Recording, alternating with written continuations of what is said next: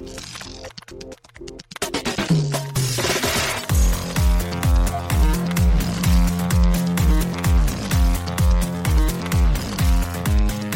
and welcome to Too Fast, Too Forever. There's all kinds of family. We chose this one. This is episode 59, Fast and Furious 6, Lap 5. I'm Joey Lewandowski. I'm Joe 2, and this episode is brought to you by U.S. Aviation Academy. U.S. Aviation's mission is to provide world-class professional flight training, aviation services, and support to global customers. They are a privately held Texas corporation that strives to be the undisputed leader in elite aviation development and premier aviation services. USAviationAcademy.com. Very cool. Now, what did they send us this time, Joe? A plane. Oh. It just says Roman bitches on the tail. Just kidding.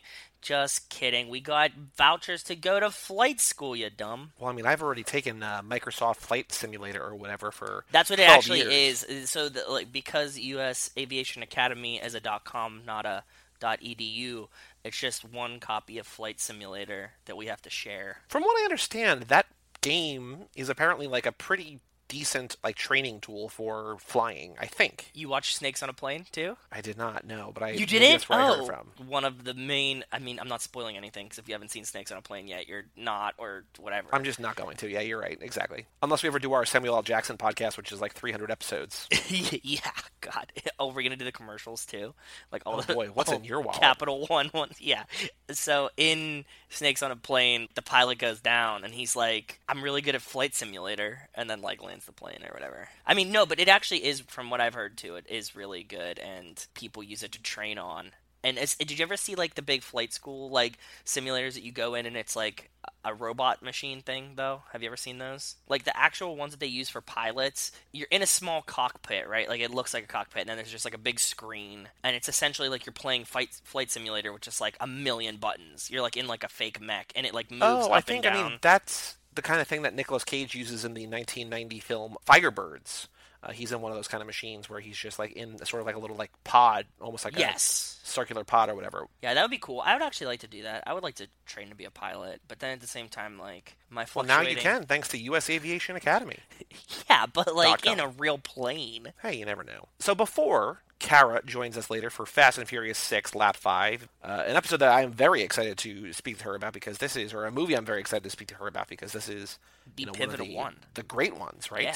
Before we get there, we've got our normal top-of-the-show festivities, extracurricular activities. Joe, what have you been up to since we last recorded? There's something big Joey, happened. what have you been up to? This past Saturday, you and I both went to past and future guest on the show, Brian Rodriguez of High School Slumber Party. He got married. Family. At what is... Probably. I've got to say, the nicest wedding I've ever been to. The nicest wedding I've ever been to, hands down. And probably Gorgeous. will ever go to. Yeah. Holy it was shit. beautiful. We were talking about all night. The venue was gorgeous. The ceremony. You pull up, there's a valet. I think Brian sometimes listens to this. I don't want to blow too much smoke up his ass, but there's a valet out front. There's gorgeous. This grand hall entry with two old dudes playing instruments. Yes. The bathroom smells immaculate. Yeah. There's this beautiful cordoned off area for the wedding. There was drinks beforehand. There was a champagne bar before the ceremony started. We go in, we're in this nice ceremony hall, beautifully decorated, super classy. They do a ceremony, which we have to say it. Oh, sure. Kyle Reinfried, Mr. Foodie Films himself, past guest, was doing a reading, which was actually perfectly. Their ceremony had many different genres of reading and styles of readings, which was really cool. One of the things was some Bourdain quotes they had. Yes. The readings of the ceremony were an evolution through their relationship, right? Mm-hmm. And they were just there was a Pablo Neruda poem. There was an actual there was a scripture from I think reading. 1 Corinthians or something. Yeah. There was, I want to say, Nicole's mom or stepmom read from a diary of hers. It was eclectic, but it fit really well. I was like, wow, this is such a cool idea. I really like this. It was something that I would have never thought of, right? Most of the weddings that I've gone to have been Catholic church style weddings, or very even free form friend weddings that are free for all, not even scripture or anything like that. It's a lot of talking, this is how they met type things. But I like the structure of the readings, but they were different. It was really cool. But the reason you bring this up is because when Kyle was getting introduced to read his quotes, the officiant said, "You can find our next speaker on his podcast, Foodie Films, and I lose my mind. Yeah, we're and laughing. I start clapping, and we're I sitting start next laughing. to each other. Yeah.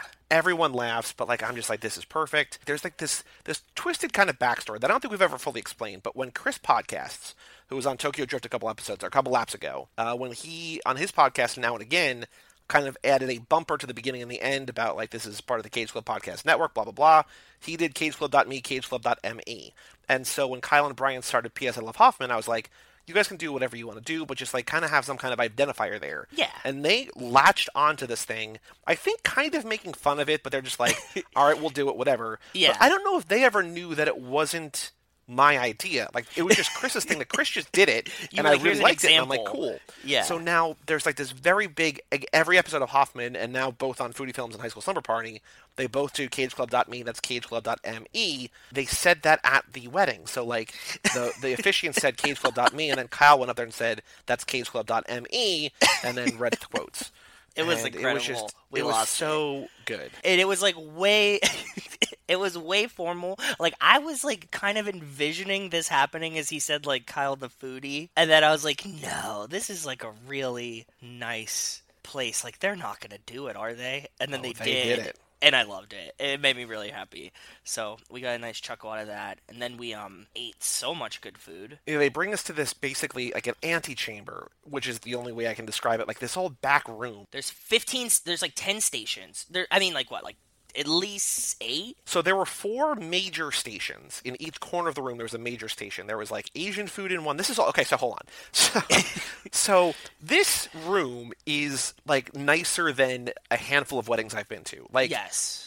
Like a nice hotel lobby levels atmosphere, nice. Exactly. Yeah. The ambiance, everything about this. Like, we know that this is not lit. the wedding, because we know that we have tables. Like, this is not the real reception. This is like the waiting area. There's no seating. There's just like, there's seating and stuff, but it's not like a sit-down table. Right. But, like, we're just like this. Like, if this was the wedding, like, this is fun. Like, this is great. Yeah, this is, like, incredible. Like if we called it at that point, we're like, that was a good night. It's open bar. It's great. It's amazing. The food is all great. There's mixed drinks and beer and wine and everything you want. In one corner it's like Asian food. In one corner it's like Brazilian food. Like there's like then there's like a chicken seafood bar. And there's like a grilled cheese station. Yeah. And then in between each there's like other like little things. Like there's like a crudité section. Like there's like 5 or 6 or 7 like just so much food. And also there's hundreds of people. Like there's a huge wedding, but there is big. So much food. And they also have like waiters coming around with like appetizers, hors d'oeuvres, and then there's hors d'oeuvres being passed around too. So there's like we had like bacon wrapped scallops and like all kinds of wacky stuff that's like not even on the stations. There's like bonus food.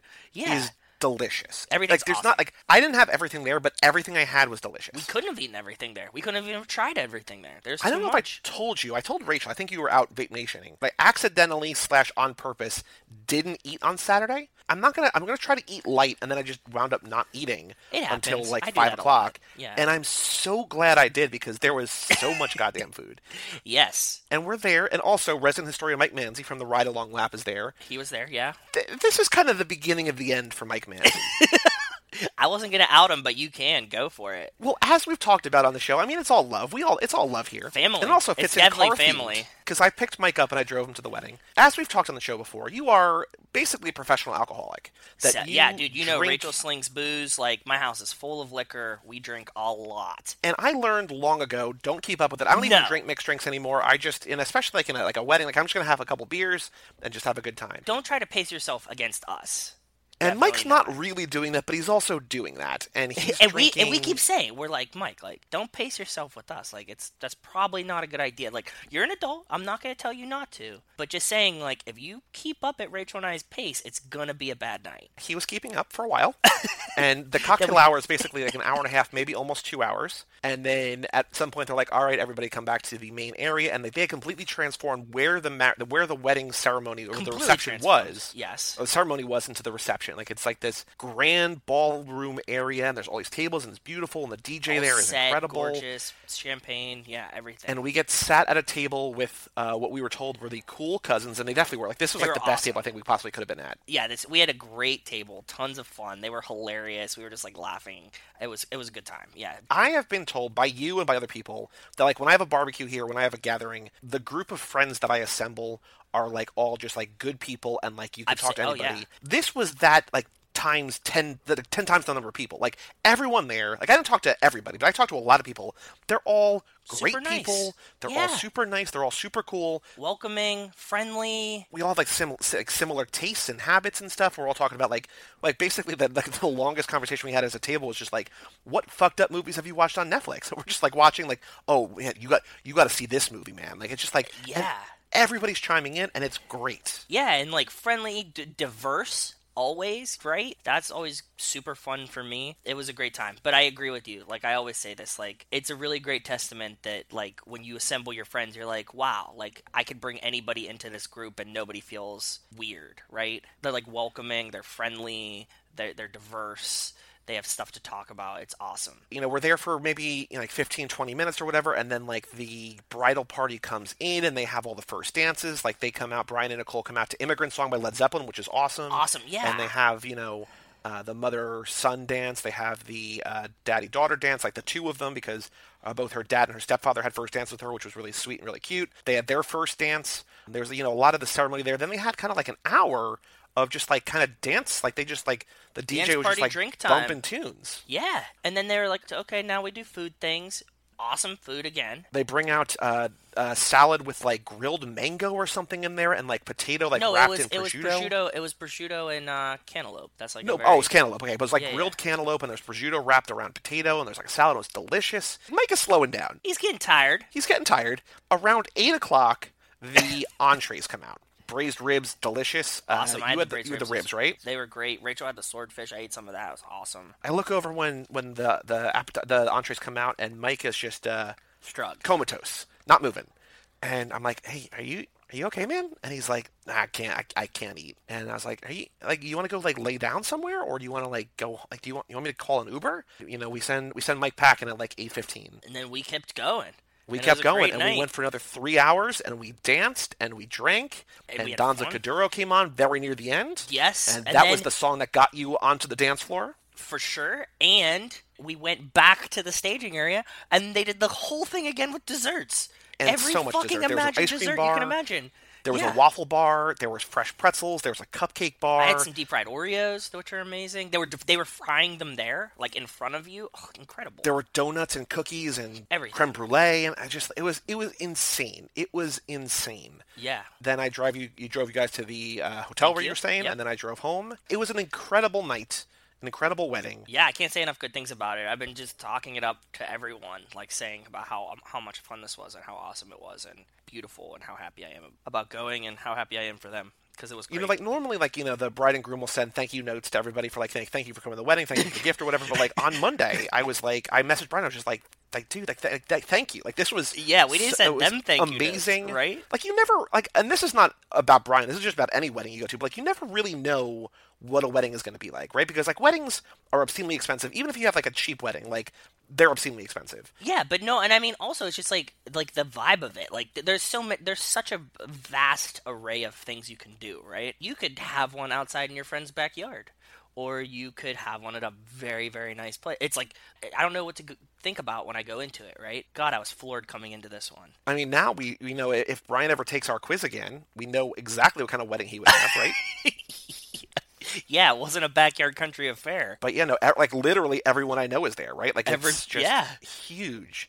But yeah, like I was just like, you know, the food was amazing, like the people were great, like it was Yeah. beautiful, like everything about it, like it was incredible. It was a wonderful night. I'm so glad that they were able to share their love with everybody. It's just like all the hackneyed like wedding cliche, but like genuinely I mean them. It's just like it was amazing. It was a beautiful night, Yep. and I was just happy to be there and just like be able to like Same. enjoy it. Right? It was just great. Yeah, it was awesome. I loved it. Everything about it. I can't say Yeah. enough good things. And that was kind of it. I mean, I saw, let's see here. In terms of my movie roundup in theaters, what did I see? I saw Frozen 2, which was okay. I saw Knives Out, which was... Matt's been talking about this. He said he wanted to go see it when he comes home for Thanksgiving this weekend. So it comes out officially this weekend. As you listen to this, it has already come out. Yeah. But my AMC did a week early sneak preview or something, so I saw Ooh. it then. Fancy boy. I liked it. I did not love it. I think Ryan Johnson movies, like, because he did Brick. Okay. Like, I really like a lot of his movies, but I never really click or connect with a lot of them. He did make my favorite Star Wars movie. Last Jedi is my favorite one. Okay. But, like, I didn't love this movie like the way that I thought I was going to. And I also guessed the mystery. Like, it's a murder mystery. It's a whodunit, right? Okay. And it's That told in an sucks. unconventional way. But I sort of still guessed what was going on, and I was just like, oh, all right. And I wasn't trying to guess, but I just like it just felt like, oh, okay. But I liked it. I think it's fun. I think you'll enjoy it. I think if you go with Matt, it'll be fun. And then what was the other one I saw? Oh, I saw Doctor Sleep, which I was not excited about, which is why it kind of took me like a month to see it. Yeah. But like I actually kind of really liked it. Good. I think maybe partially because I had no expectations for it. But like for a 2.5 hour sequel to The Shining, it's like, well, why does this exist? Like I know the book exists, the Stephen King book exists, but like, why is this a thing? But like, it was really good. Like I was surprised. Cool. It's basically out of theaters now, Redbox or VOD or whatever. Check it out. I think it's cool. I mean, if you like The Shining, if you like horror-ish, like it's a long movie, but worth seeing, I think. Of the three that I saw, that's my favorite of the three. I think Knives Out will probably be the most popular to most people, the most liked of the three, but not a bad roundup. Just a tiny addendum. I just want to say thanks to Wes. Joey gave me the nice Hobbs and Shaw glass from the Alamo Draft House, Hobbs and Shaw. I sent him a message to say thank you, but he gave us this really cool Hobbs and Shaw glasses, and I got mine when I saw Joey this weekend.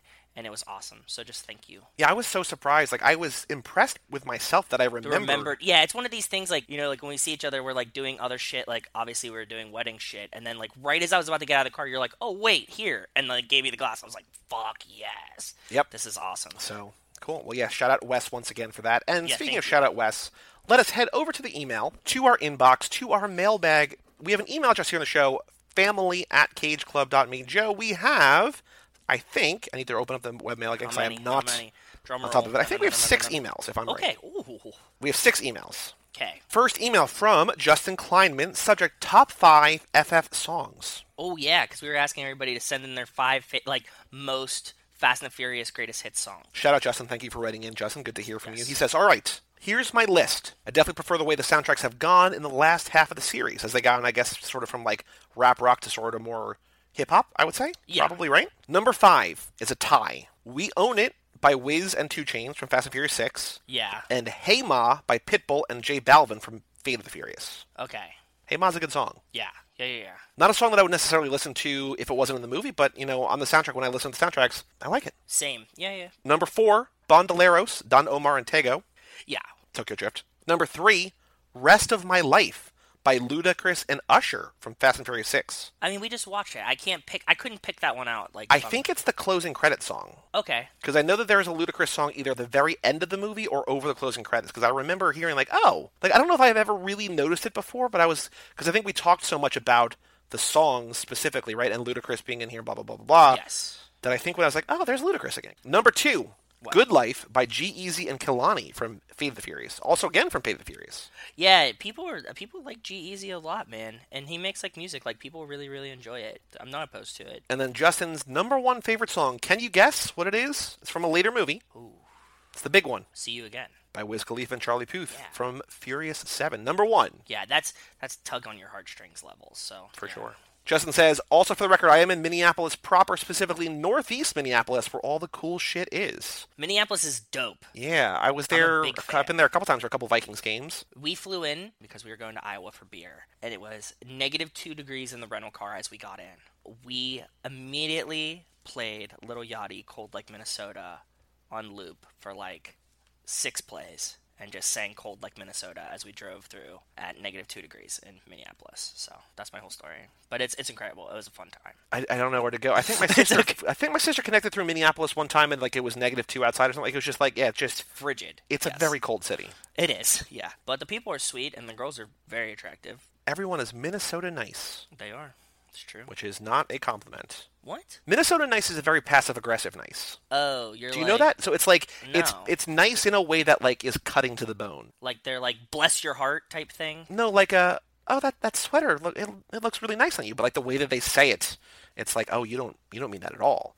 Maria Bamford talks about that a lot in her stand-up because she's from Duluth, I think, Minnesota. Like there's a coldness, like there's a warmness and a coldness. And I'm not talking about like Justin seems like nothing but the best. I'm not talking about Justin. Yeah. But like traditionally in the Midwest, there's a passive aggression. Like instead of you saying like that's a fucking ugly sweater, you say that's a really nice sweater. Or like they kill you with kindness. Like there's a very like look up Minnesota nice.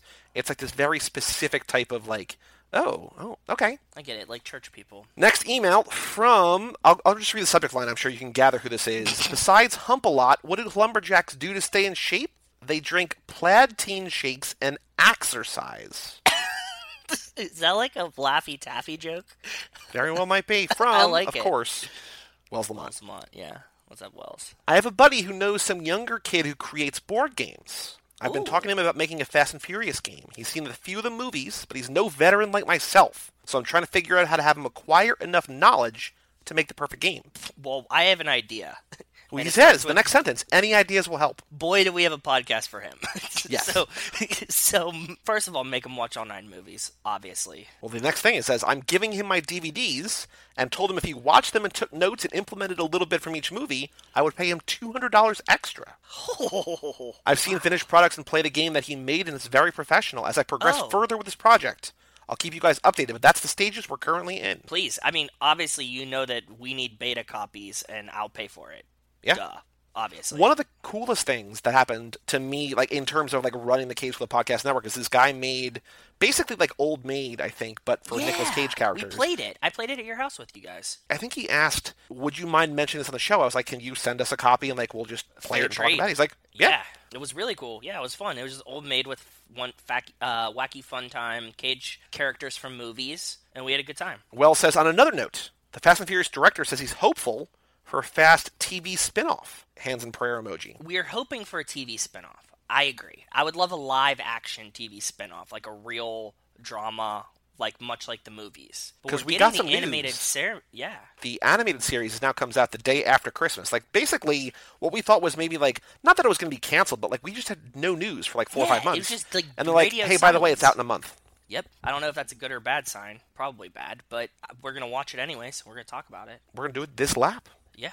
I agree with you in terms of like the quote I think was from David Leitch, who made Hobbs and Shaw, and he was basically saying, you know, you look at Madam M, who is Isa Gonzalez, who is in Hobbs and Shaw, and you think about her as Yes. her madam, her mistress, with this like round, like this circle, this ring of like It's kind of like a badass Kill Bill lady type assassins. right? Like Kill Bill kind of feel. It would feel like a Kill Bill kind of situation to me. Oh no! You know what it is? It's like the pilot that they pitch in Pulp Fiction. Fox Force 5. Fox Force 5. Yes, exactly. Fox because they're a bunch of foxy You nailed ladies. it. Force because we're forced to be reckoned with, and 5 because there's 1, 2, 3, 4, 5 of us. Yes, exactly. And yes, and the plot is Kill Bill. Yes. I think Madam M would fit perfectly into Fox Force 5, right? Sure. Like, it sounds like a very similar plot. I want the Fastiverse to never end as long as it never turns into an Independence Day 2 type of awful. I agree. Not great. Shows, spin-off movies, serials, theme parks, tours, all that stuff. Long live the Fastiverse. I mean, obviously we're in the same boat as you, in the same car as you. Well, we don't have a theme park, but we do have a theme park ride, which you and I We do. covered on this very show.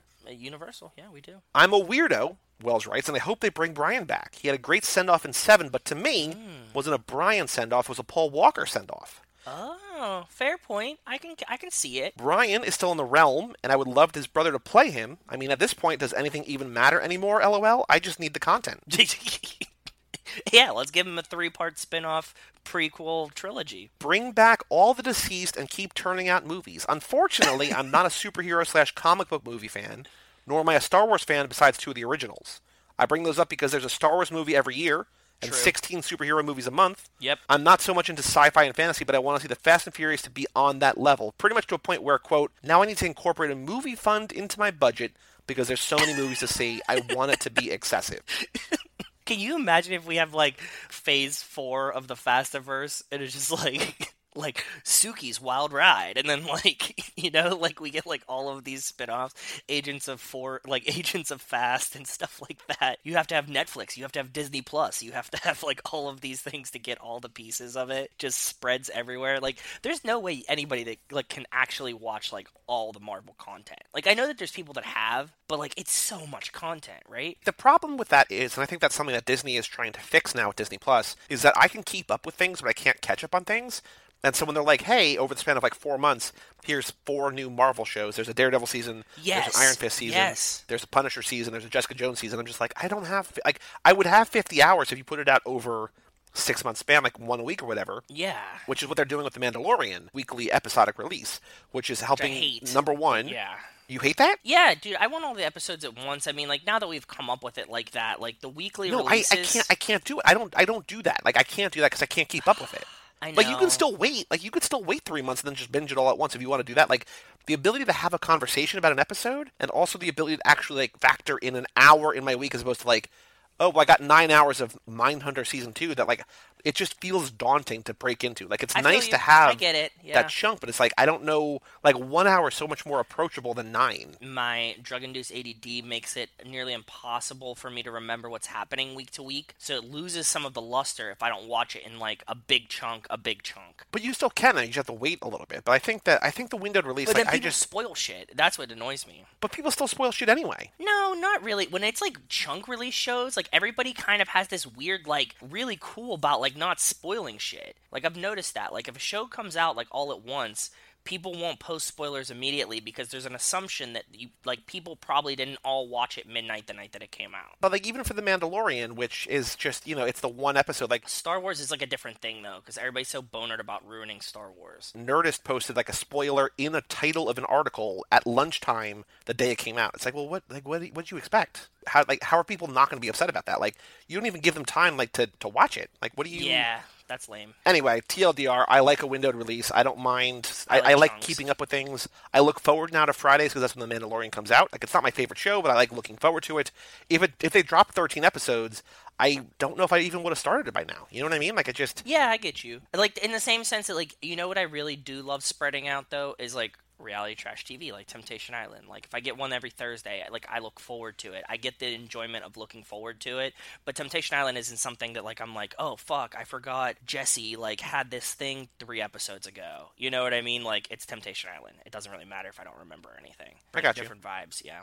Wells writes, all right, bros, until next time, like my friend's little brother would say back in the day, peace anus, you anus piecers. I still don't know what it means, but it always cracks me up. What anus piecers? Peace anus, you anus piecers. I don't know what it means either. It would make me laugh if like a little kid said this to me. Peace anus, anus piecers. I remember the first time I heard the F word was when I was in 3rd grade, and I was over at my friend's house. Okay. And his older brother was playing hockey, and his hockey stick broke, and he thought that we like tampered with it, and he's like, "You motherfuckers!" And I was like, "Well, I don't know what this is, but I know this is bad."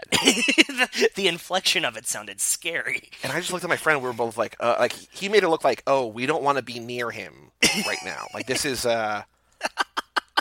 we don't want to be near this." And I was just like, "Oh boy." Did you guys run? Ooh. What happened? We ran away. Like we were just outside. Like we ran away or whatever. But like he didn't follow us. But I was just like, why would I fuck with his stick? Like I'm not. Like why am I lumped into this? Like he might have done something. I didn't. Like I just got here.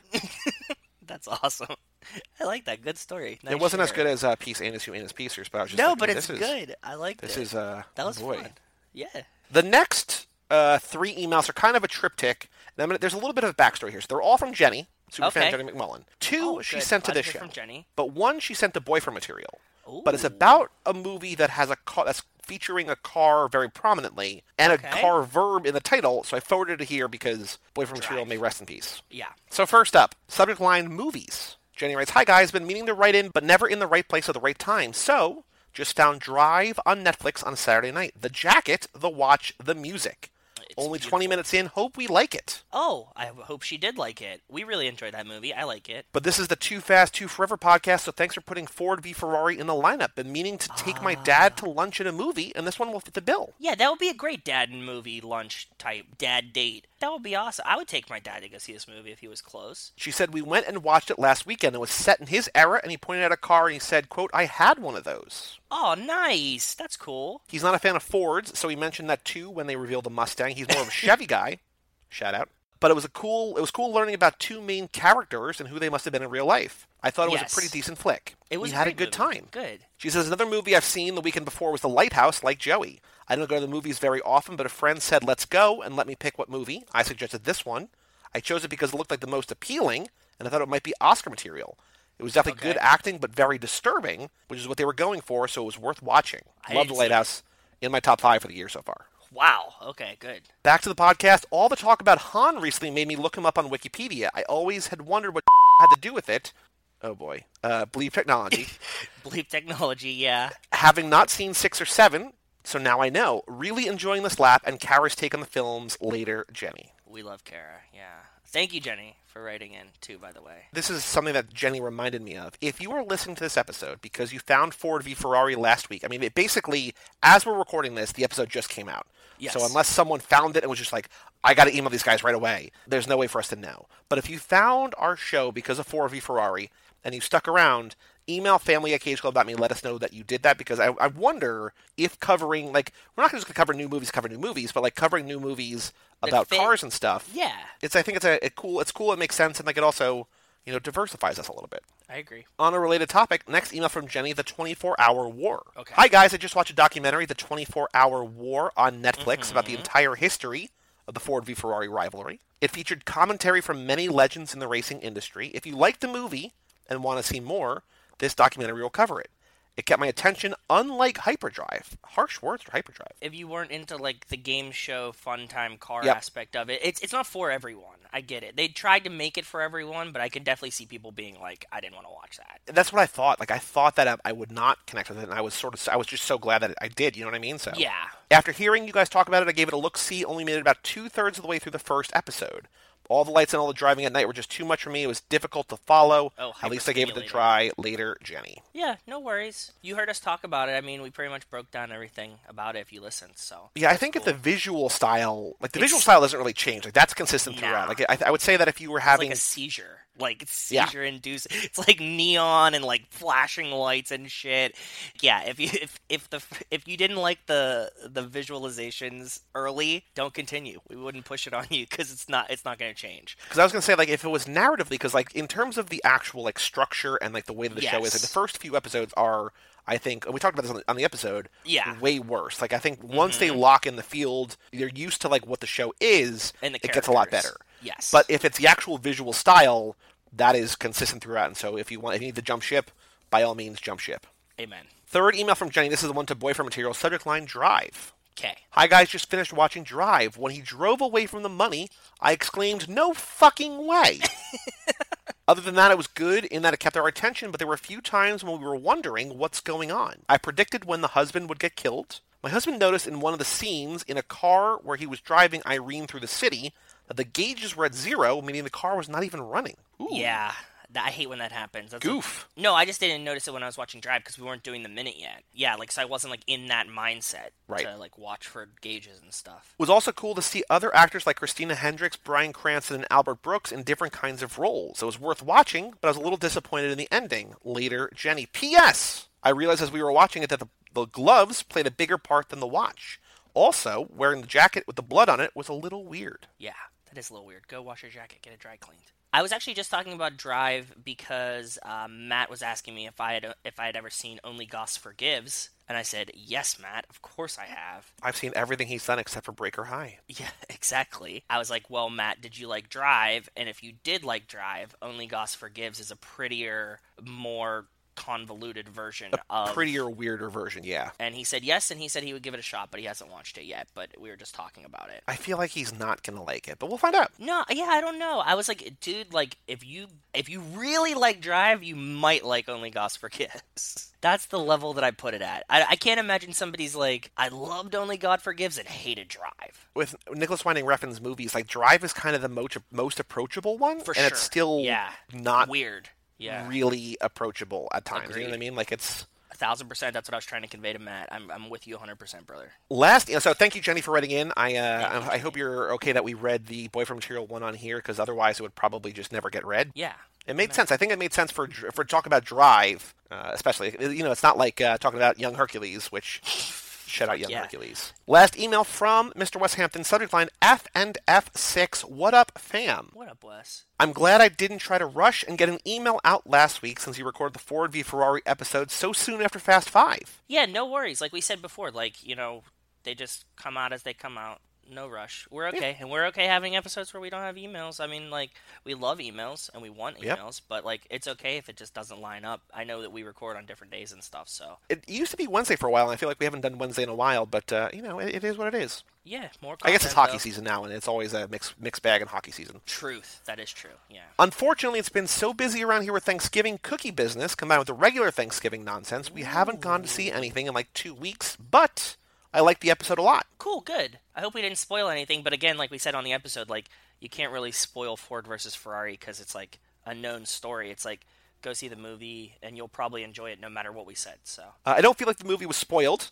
Here we go. Good. I feel there like, you go. Yeah, I feel like I always need to read one more sentence, and it basically doesn't nullify what you said, but that's just like, oh yeah, exactly, you're right there.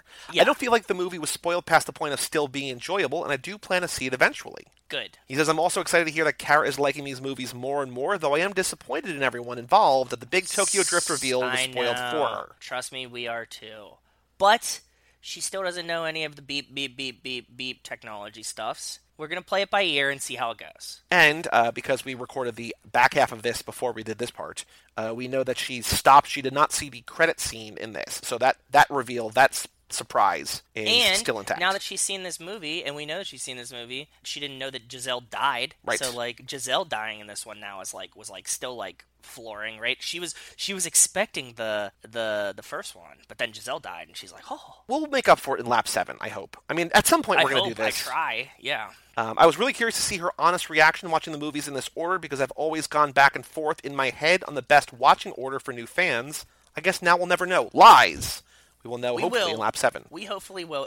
And hey, we got infinite laps, so if we fuck it up 100 times, we're still going to try. Mm-hmm. We'll try to find someone that we can do it. The science is ruined. Thanks a lot. Oh, God. Anyway, here are my new episode observations. Okay. It says, congrats to Ben on his new baby. Now the real question is, which die-cast car model are you going to buy for them? Are you already trying to push tuners on them? Jack, you got a garage all to yourself. First car better be a Charger. You mean Skyline? He is a Toretto. I don't remember what this is referring to, but I made a note that said, quote, locksmith scam. I don't know if you ever listened to Reply All. I do not. And because it's a podcast that you're not on, you don't either. But a few years ago, they did some episodes about online scams. There was a really great one, mostly about this really widespread locksmith scam. But it's also about Google AdWords. I don't know how out of date it is at this point, but it was a fascinating listen when it came out.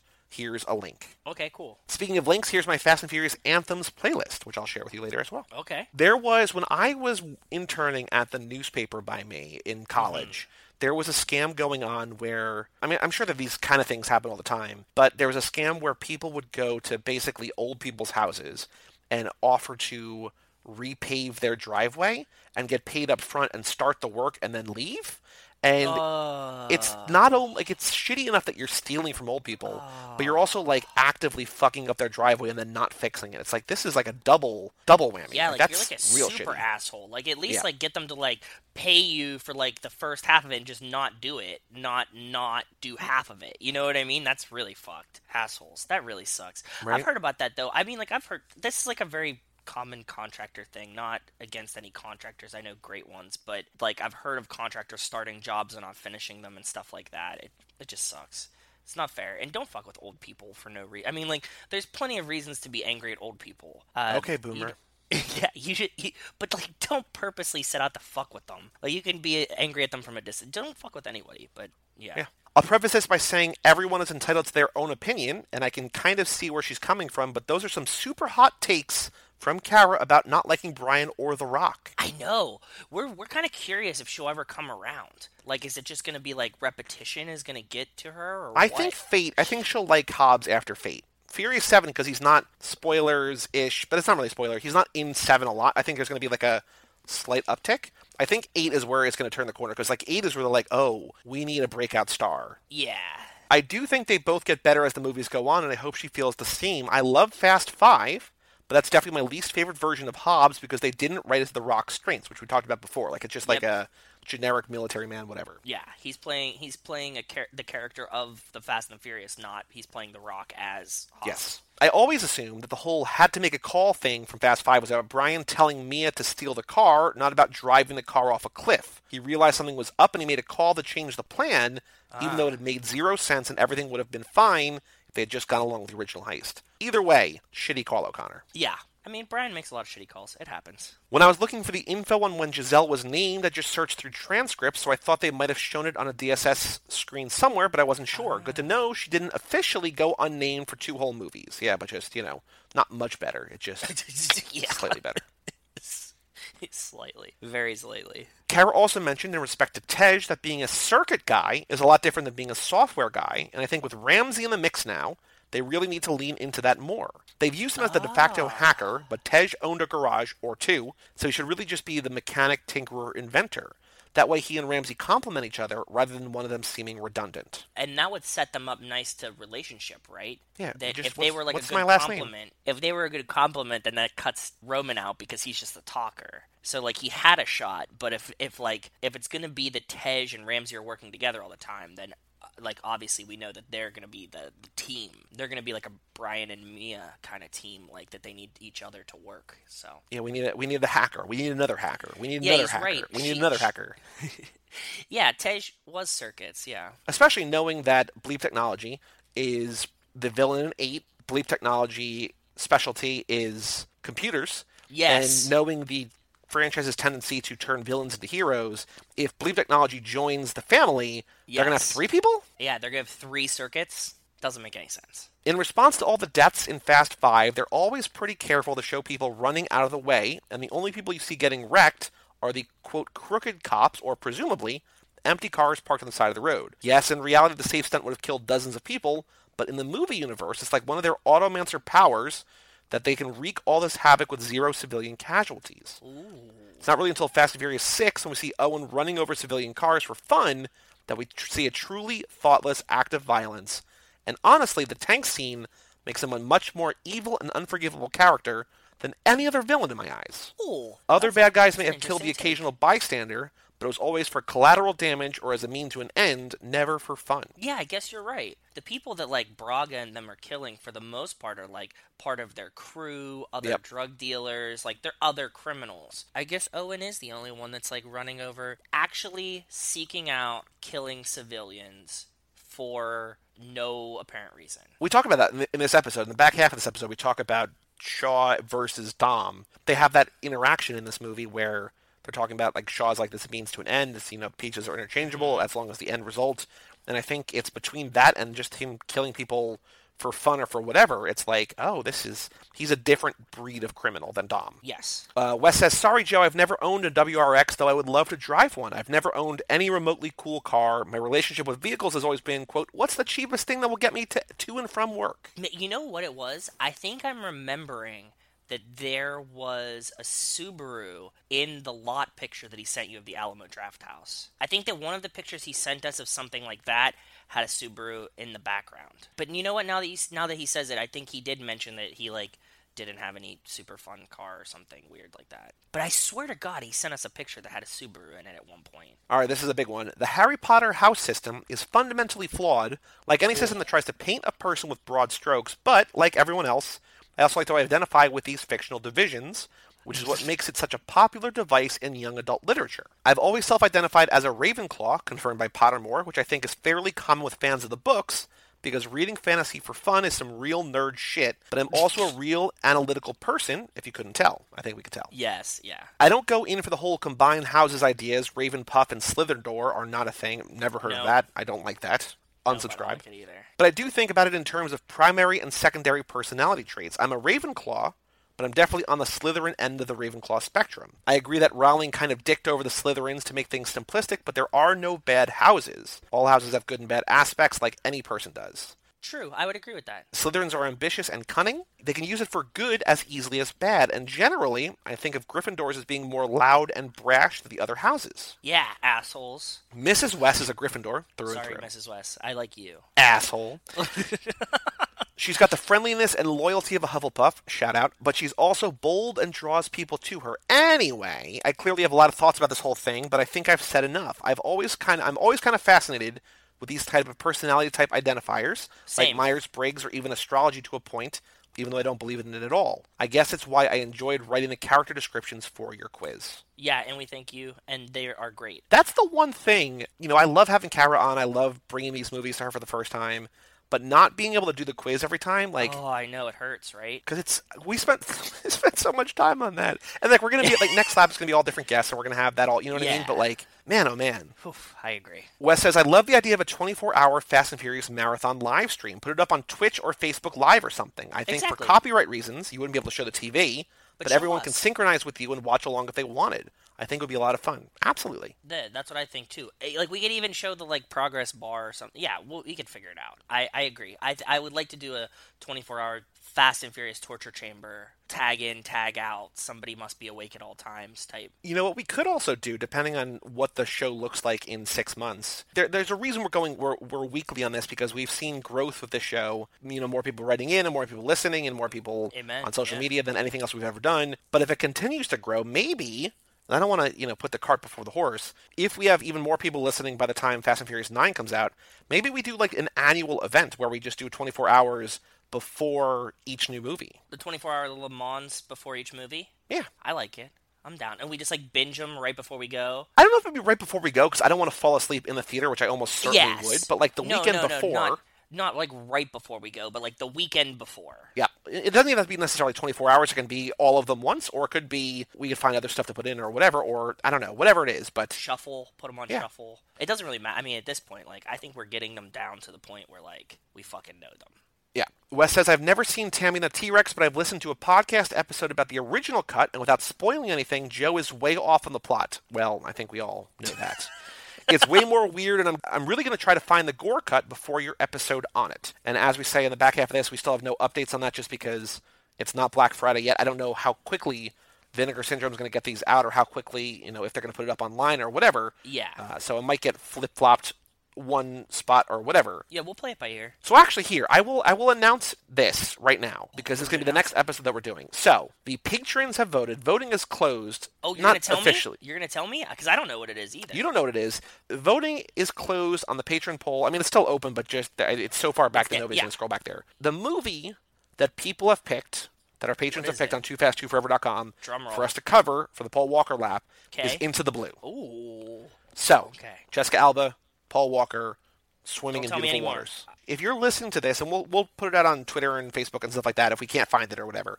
But if you're unsure, just see Into the Blue and see Tammy and the T-Rex, the gore cut, because we're going to do them both this lap. We're ideally going to do Tammy next week, because I think that's going to be more timely and people are maybe looking for it.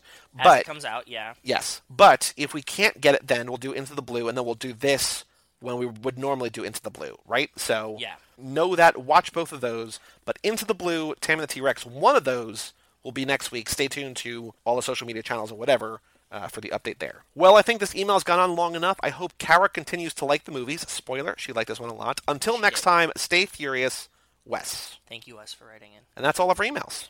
I have a mini addendum to that. There is one more message that I would like to read that I mentioned to you a while ago. Oh, I think I screenshotted this, but yes, go ahead. As everybody knows that listens, we play a game called Boy Do We Have a Podcast for You. And it originally started because I would see my friends mention an actor that we were talking about, like Zac Efron, on social media, and I would just tell them, Boy Do We Have a Podcast for You, and link to the Zac Efron podcast. And then, we started doing Too Fast, Too Forever. Now we have Too Fast, Too Forever. We have the Facebook page. I saw one of my Facebook friends, Dustin, and he was saying, make Fast and the Furious car movies again.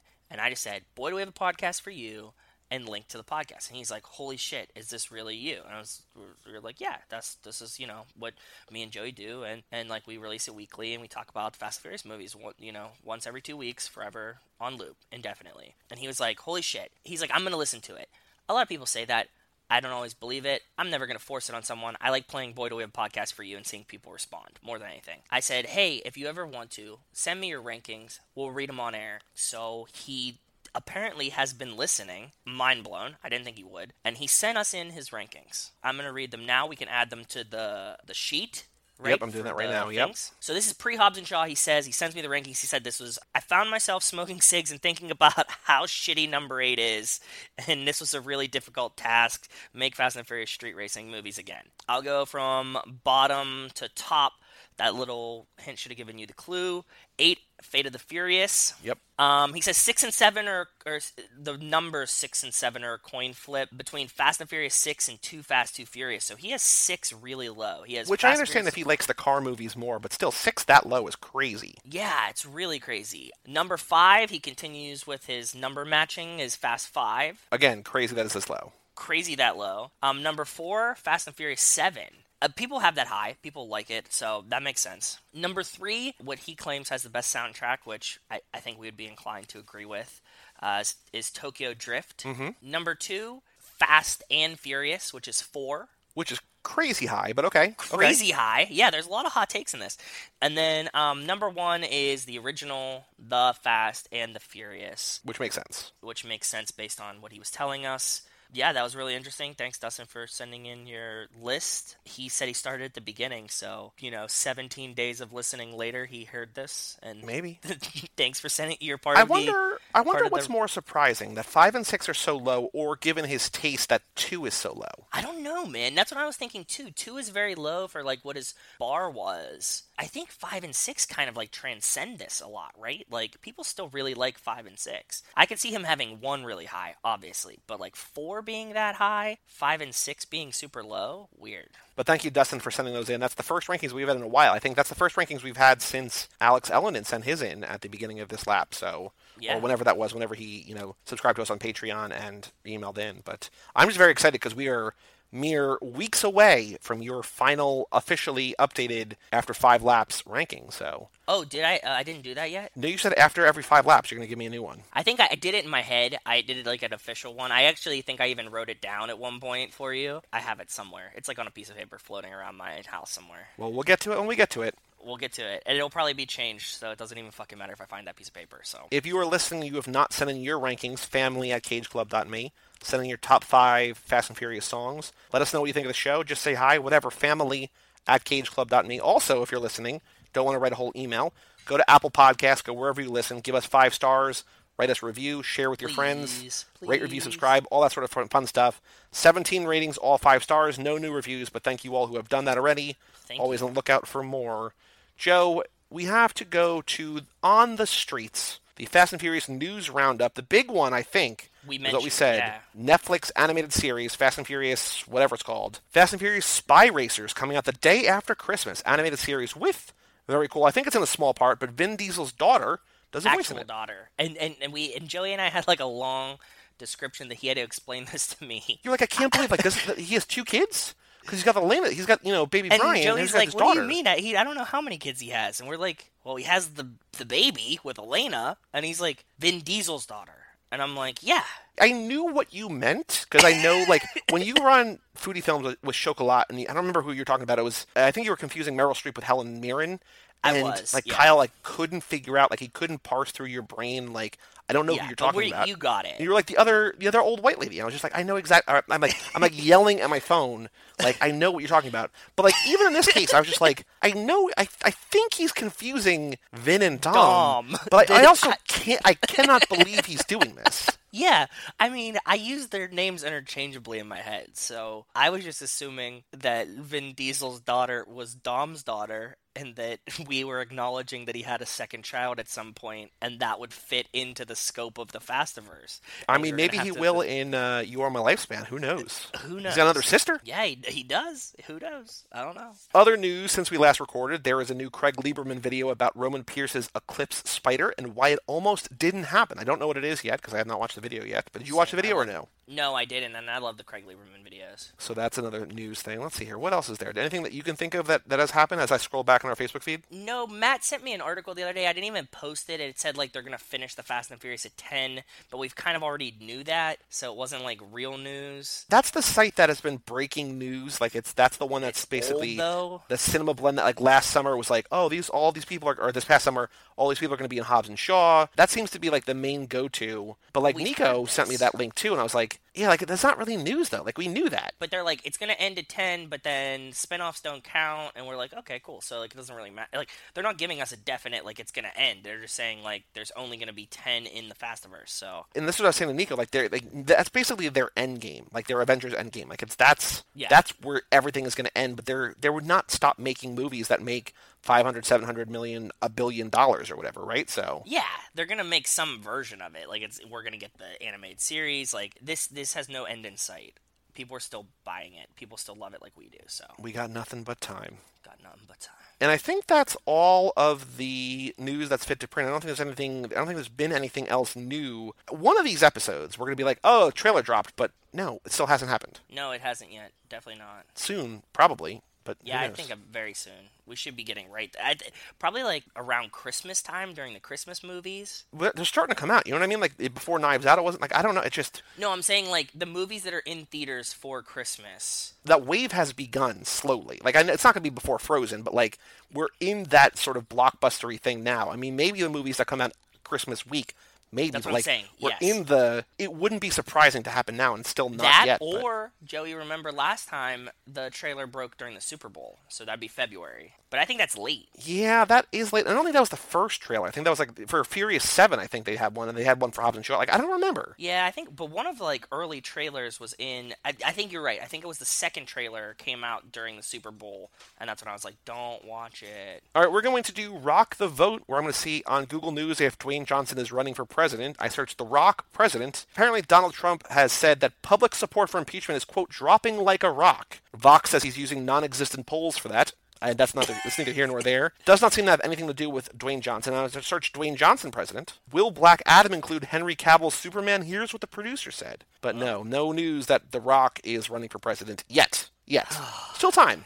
Bloomberg just entered the race. Bloomberg entered the race? Yeah, there's time. Apparently we were off, yeah. The Rock still got a shot, man. All right, the last thing we have to do before the break, before we bring in Kara, is the Fast and Furious Minute. Minute 24. I don't love the name, but this is also a weird kind of minute. I call this one the First Scramble.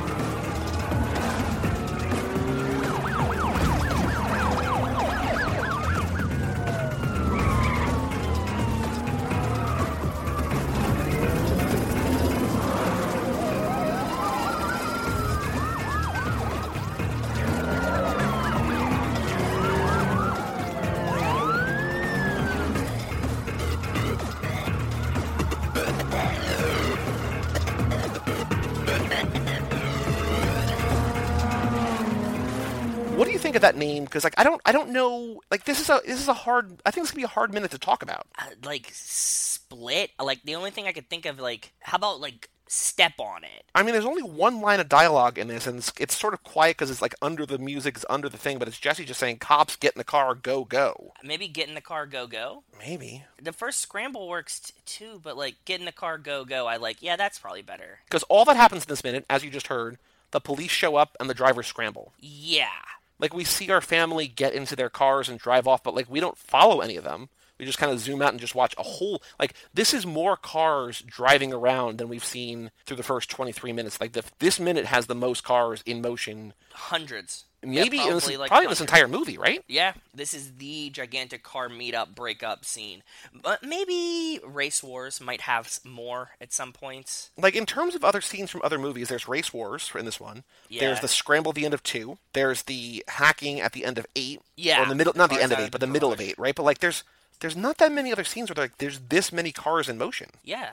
I can't imagine any. What did you notice in this? Because there's no new clothing. The music is still the same. It's still the ditch the fuzz. I have a trivia question we can get to, but like, what did you notice? What did you catch this time around? What did you pick up sign wise in minute 24? Oh, I actually have like a fun little tidbit first of a car. There's a ton of cars in this. One of the coolest things though is we get the first shot of a police car, and the police car is a 1991 Chevy Caprice. The license plate number is kind of blurry, but I think that I picked it out. I paused a couple times from different angles, and somebody on Internet Car Movie Database commented something that the funny thing is in the first scene, it's a Crown Victoria, but when he does the J-turn, he turns around and it's a Caprice. And so, we always like the little Easter eggs, like Jenny mentioned with Drive, with the gauges being 0. Changing cars in the middle of a scene is always fun. Sign-wise, though, we have some cool things. We're still in front of the UAS tire shop, right? We've talked about this. And I think we mentioned before, across the street was the Hawthorne Municipal Airport. And we see that, like, kind of hangar thing. At the Hawthorne Municipal Airport now, I found a picture, and it looks like that hangar now has like a giant Tesla logo over it. Did you open this? Oh, yeah. It looks like it's the same one, but also it's weird, and I can't tell if that's like a different hangar in the airport and they all look the same, or if the airport layout has changed. It's like now, it's deeper inside of it, because the streets have changed a little bit since the movie came out.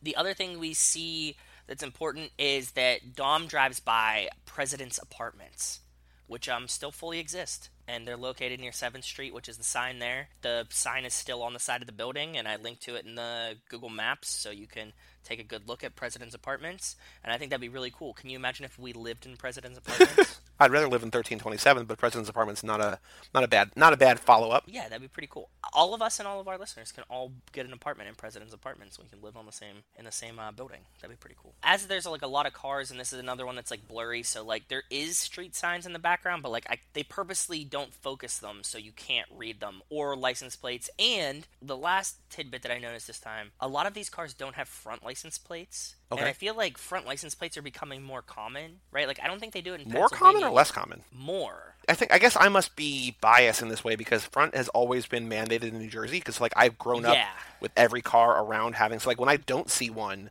I'm like, oh wow. Me seeing front license plates is just like, oh yeah, that's normal. Like it's the way that I see it. Like I think I told the story on this show before, was that when I was driving cross country and I was driving across Kansas, I got pulled over by a cop because my front license plate was obscured by dead bugs.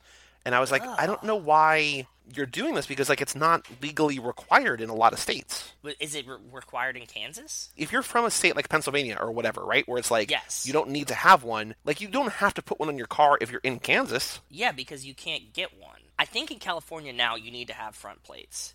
That seems like a thing that you would need to have. I think I see it in a lot of California cars now. I always have this problem. A lot of the times the cars that we get, even though we've moved here, my dad is like, has a rental car place and stuff, so and all of his friends have body shops, tow truck drivers, whatever.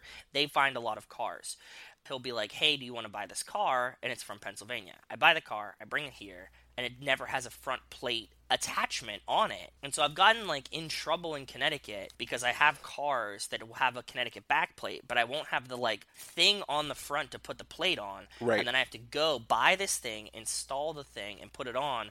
And like I've had a cop stop me once and be like, you don't have a front plate, like here, it's like a $200 ticket. But I did just go buy the like, $20 attachment, put it on, and then I came to like the hearing thing, the traffic court, and was like, look, I put it on. And they were like, okay, we got rid of your ticket. I feel like in Connecticut now, probably Wells can tell us, but I feel like, in California now, it's mandated you have front plates. So it's weird to see all these cars without front plates. And I don't know if that's like a design choice. It also might be a privacy thing for the movie. But they don't even have like the mount. You know what I mean? It's not like... Oh. It's not like they just didn't put it on. It's like... No, they just like purposely like don't it's not part of the car, so it's weird to me. So my trivia question for this one, and I don't know, this is a difficult one. Like this is something that like I would never know, and I don't think there's any way that you would know unless you're listening to this. But I don't know what else to ask here. One of the very visible signs in this is the cross street that's 120th Street. So I just wrote down, what is the visible cross street bisecting the racing location?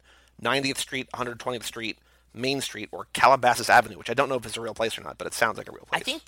I think like the other street that's right near there is like Ventura Boulevard or something. Like, all right, I'll like I'm sorry because I was like looking through all the maps, but I think that sounds all right.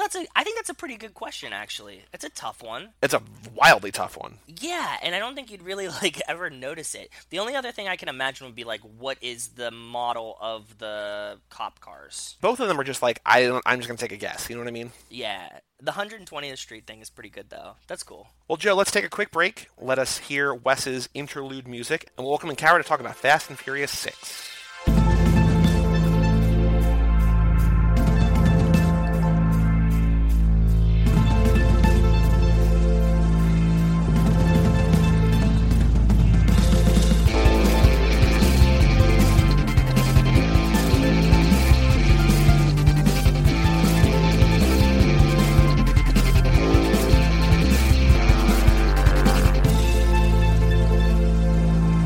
Back to Too Fast, Too Forever.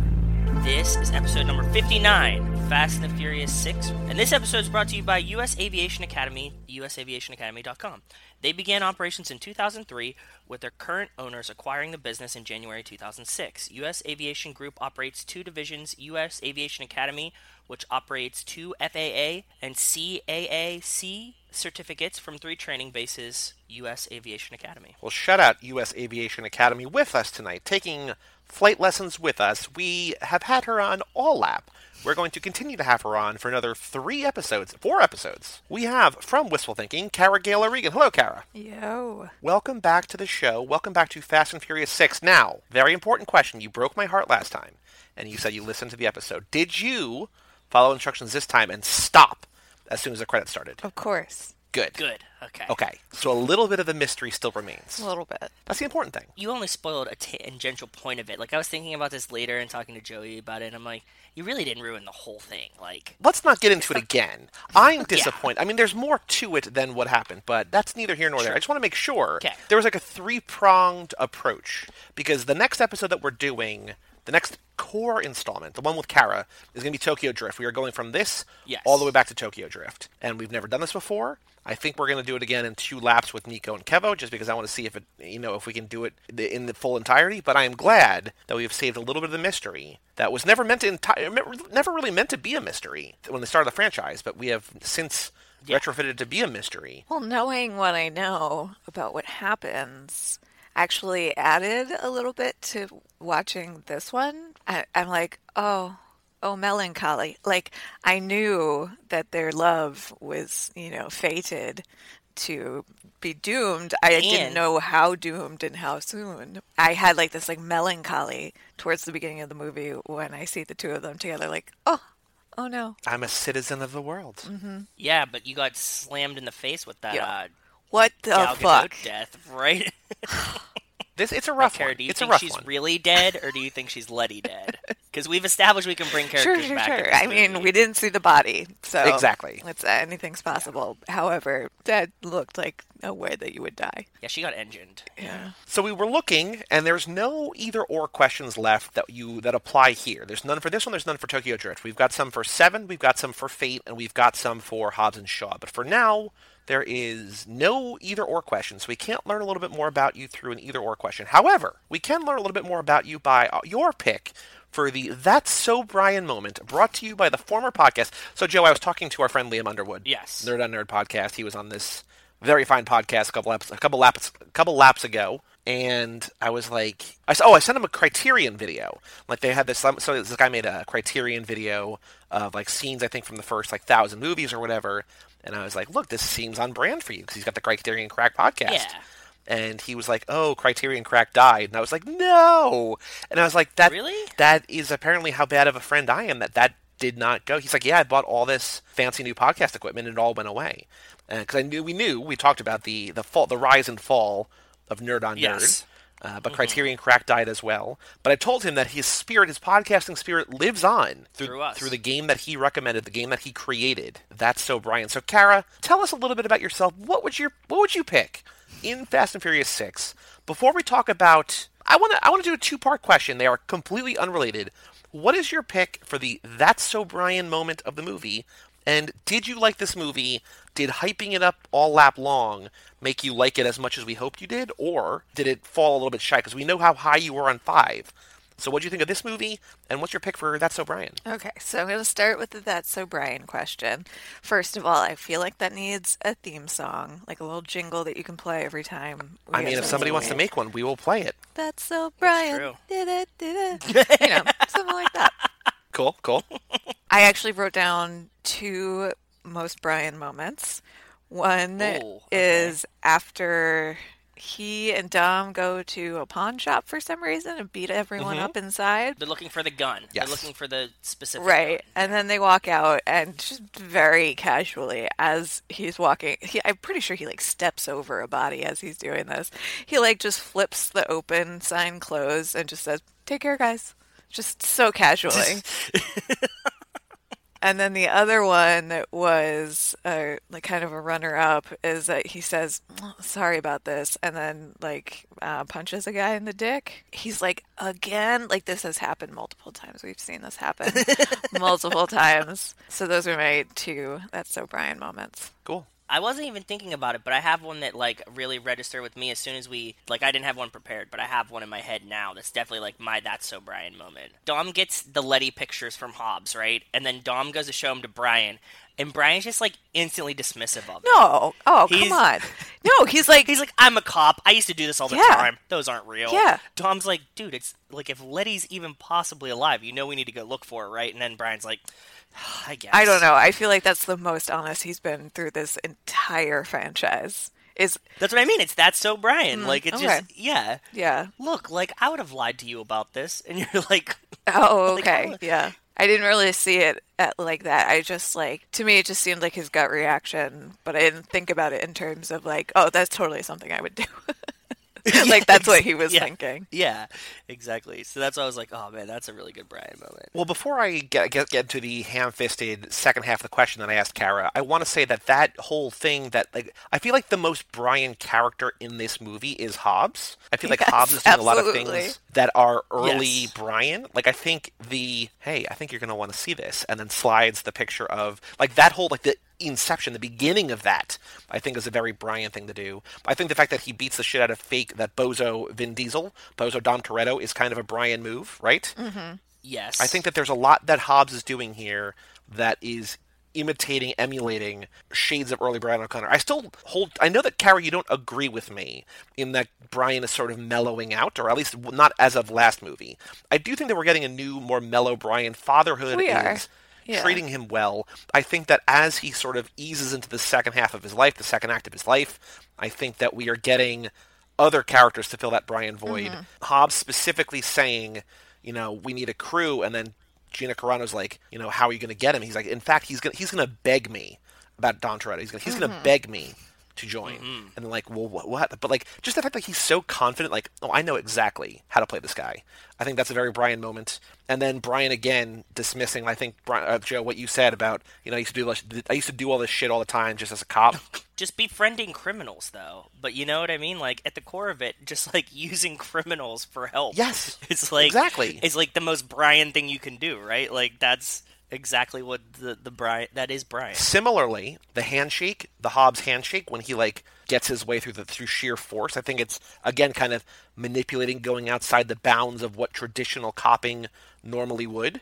Using your tools to your advantage, but also kind of underhanding a little bit. The other cop one is when he breaks Stasiak's nose again. When Brian breaks Stasiak's nose again, I think that's just throwback to classic vintage Brian. Oh, he punches him in the nose, not in the dick. Is Yes. okay, Yes. that's what I was thinking of. He breaks his nose because in Yeah. 4, he broke his nose, and that's why he's like, again, yeah. Oh, okay. Kicking someone or punching someone on the dick is so in the purview of Brian O'Connor Yeah. that I didn't Yeah. question. Of course. Like, it absolutely could have been It's something the same that happened. thing, yeah. I think my number one pick, though, the final thing that I wrote down, the fifth moment, the That's So Brian moment, I think it's when at the very, very end, happy ending of the movie, the coda, right, they save the day, they get 1327 back, they're all there for the family barbecue, Hobbs shows up, Hobbs leaves, they all Yes. sit down, Roman takes a Yes. bite, And then Brian, classic narc, says, he's got grace. House rules, man. House rules. It's like, Yeah, what bro, a narc. relax. I know that this is a thing. Like, we go back all the way to the first movie where we're like, is this something that they know or that they don't know? Because it's like they're teaching the audience, but they're also teaching Brian what the rules are. But, like, it's just Brian as, like, a goody two-shoes, like, brown-nose. Are like, oh, look what he did. Dad, look what he did. Dad, make Roman say grace. Dad. The way that Brian delivers the, like, I would have done this to you as, like, a cop, too. This fits into the, like, Brian's in love with Dom. Like, he doesn't even want her to, he doesn't even want him to get Letty back. You know what I mean? He's like, no, like, she's probably dead still. We buried her. Come on. And he's like, dude, like, that's, like, the love of my life. And he's like, But it's the same thing. Like, he's just like, please, no, don't give anyone else attention. Or, like, please just give me all of the attention. One more moment that occurred to me that's Okay. Brian is at the very beginning of the movie. They are both notably older and more haggard. Like the extreme close-ups of his face and Dom's face. I was like, ooh, yikes. Something has happened. Time has elapsed. And it's only been 2 years Yeah. in real life. Also, I have a question about when this movie is supposed to be happening, but we can get to that later. Right now, everything is in real time. Okay. Like, once 4 happened and sort of changed the way, like, from 4 on, 4, 5, 6, 7, 8, like, Hobbs is a little bit different because I don't know if we really know, Joe, when Hobbs... No, there's no, like, there's no timestamps to, like, even give us clues. Right. Yeah. But 4, 5, 6, It's like 7... it's like sometime after 8. Yes. Hobbs takes Yeah. place, right? They exist together in the same world. Shaw the bad guy in this movie? So, I cannot say. Okay. But Shaw is the bad guy in this movie. Is Owen Shaw. Correct. In this movie. Okay. I don't even know... There are so many Shaws you don't know about yet. Like, legitimately more Shaws than almost every other character combined. There are so many Shaws, and they're all wonderful. Like, this is, by far, the least worst. interesting of the Shaws. Yeah, he's Great, the least Shaw. 'cause- And he's not bad. Like, he's fine. He's good. He's No. fine. Yeah, but as far as like villains in these movies go, he was a little lackluster. Oh, but just wait. I mean, 3's got a cool villain. 7's got a really cool villain. 8's got a bum of a villain. 9's got a pretty cool villain. All right. Yeah. Big moment. We've been saying all lap long, basically our thesis for this entire thing, in terms of like how much people like these movies. 5 and 6 sort of stand above the rest. They're like 1 and 2 on almost everybody's list, unless you really, really love the early car movies. 5 and 6 are the top 2. Do you agree with that, or is 6? Oh, I wasn't done with my That's So Brian. Oh, you have another That's O'Brien? Yeah, I was getting to it. I just. Oh, go. I'm so sorry. sorry. Go. I got a little derailed.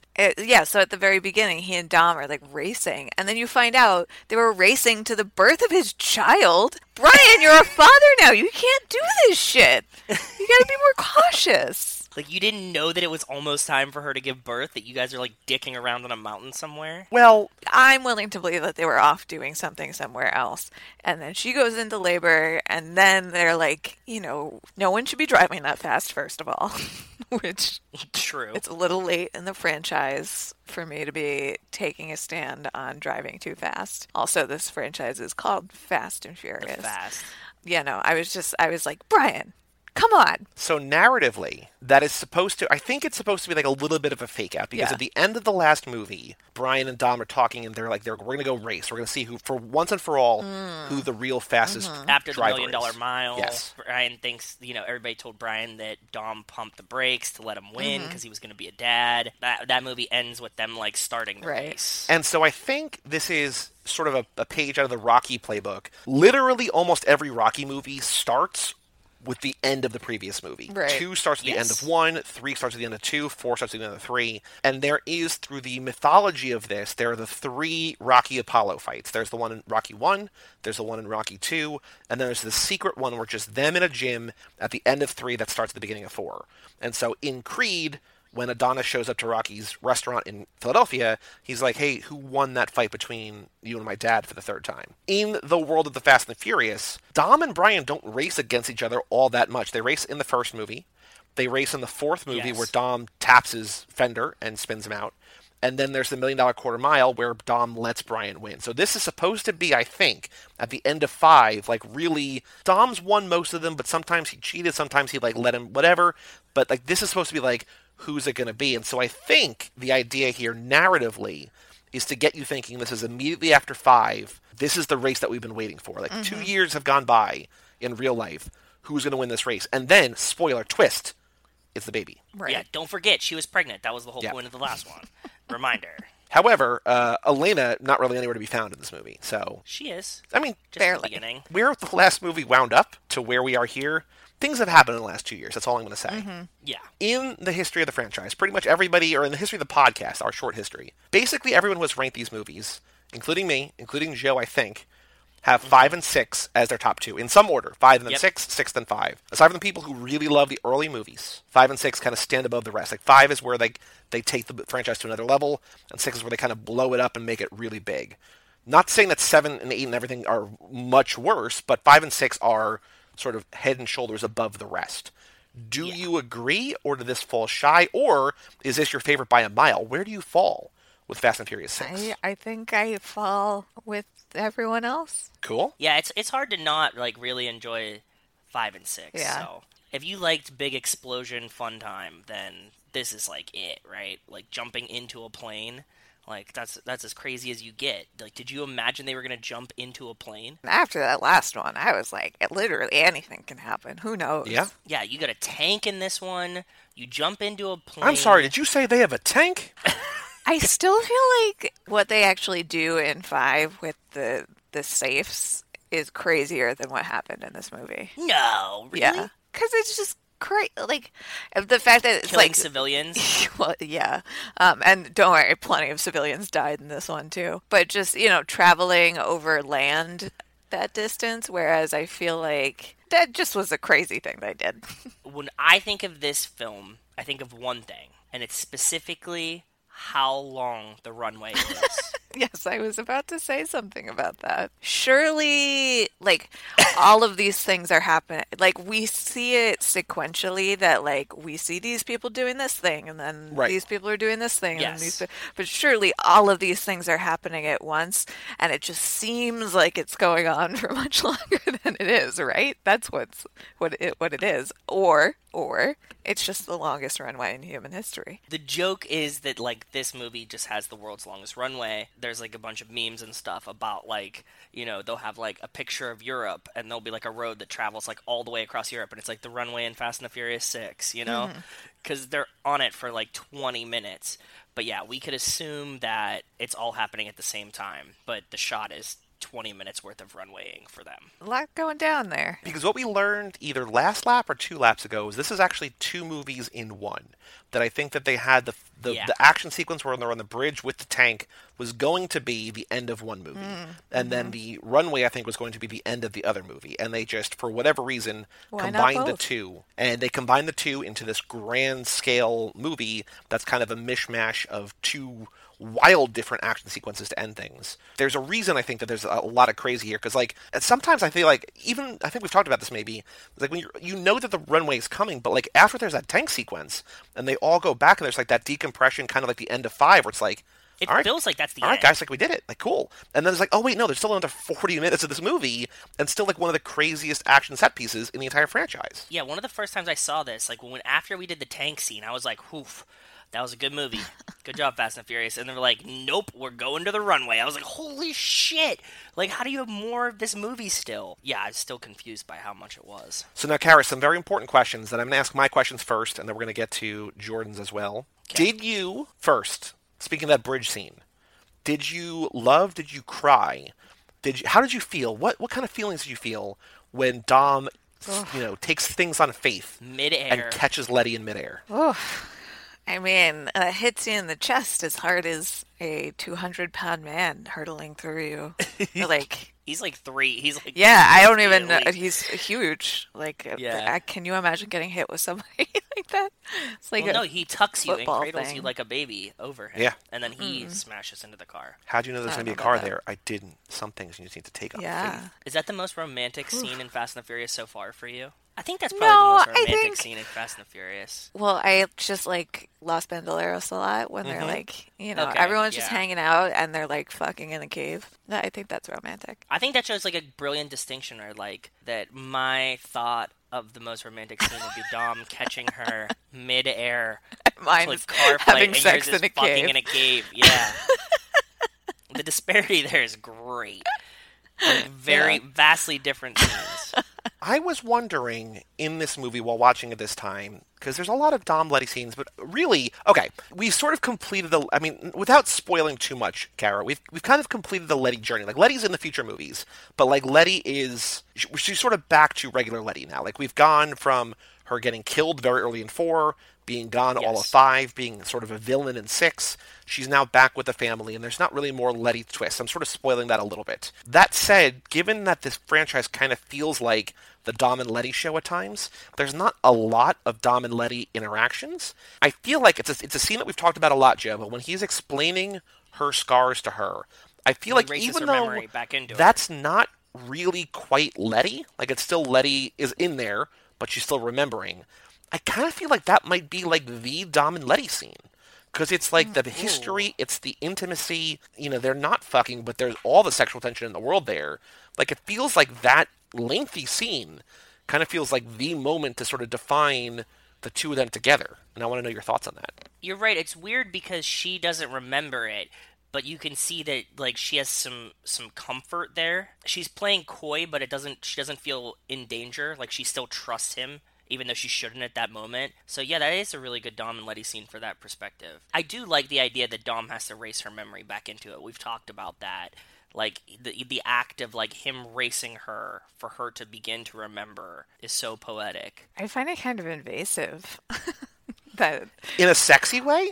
No, not really. Like, it's creepy, like, if she didn't remember him? Yeah, I mean, just put yourself in that situation. Like, let's say you've had a brain injury or something so traumatic has happened to your brain. It's like, nope, we're just not going to remember anything. And then somebody comes to you and is like, all of these scars on your body that you don't even know how you got. I know how you got them. I don't know. I don't like it. I find it very uncomfortable. It definitely would be very creepy if we didn't know that he was coming from, like, the most gentle, loving place. Right. If we didn't have a history where, like, we knew Dom and, like, the character evolution between them, it would be really fucking weird. If this is the first scene we ever saw Dom in, and he just shows up and starts pointing to Letty's scars, you'd be like, this is a sexual predator. Get him the fuck away from her. But I guess if you're seeing the scene from Letty's perspective, right, it's like, oh, yes. Who is this man? But knowing Dom, and knowing Dom is like the biggest teddy bear in the world, I think there's a different kind of reading of that scene. For Letty. There's like a certain kind of like ownership implied over like the fact that he has so much knowledge of her, so much more knowledge of her than she even has. There's like a certain power disparity there, and like a certain kind of ownership that he seems to feel over her and her body that I'm just uncomfortable with.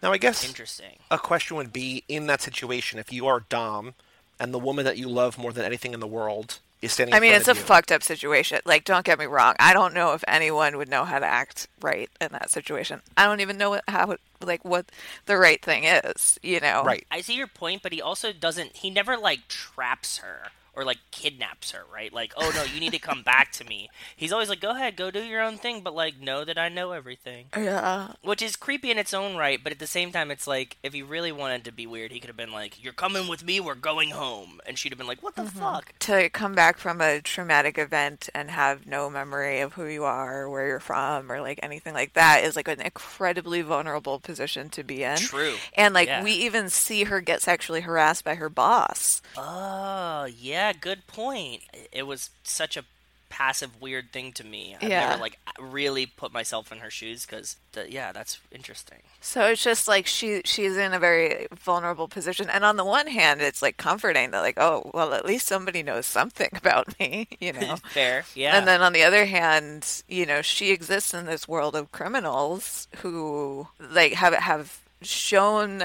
her who they are, that they're callous and have no concern over them except if they want to treat them like possessions. Like, her boss kind of approaches her in that kind of way. Yeah, everybody's taking advantage of her. That's yeah, right. Yeah. So just, you know. And I think that's laid out explicitly here, right? Like, that's the very big difference between Shaw and Dom, is that there's that whole speech about, like, you know, Shaw's like, my team is replaceable, right? Like, it's always the means to an end.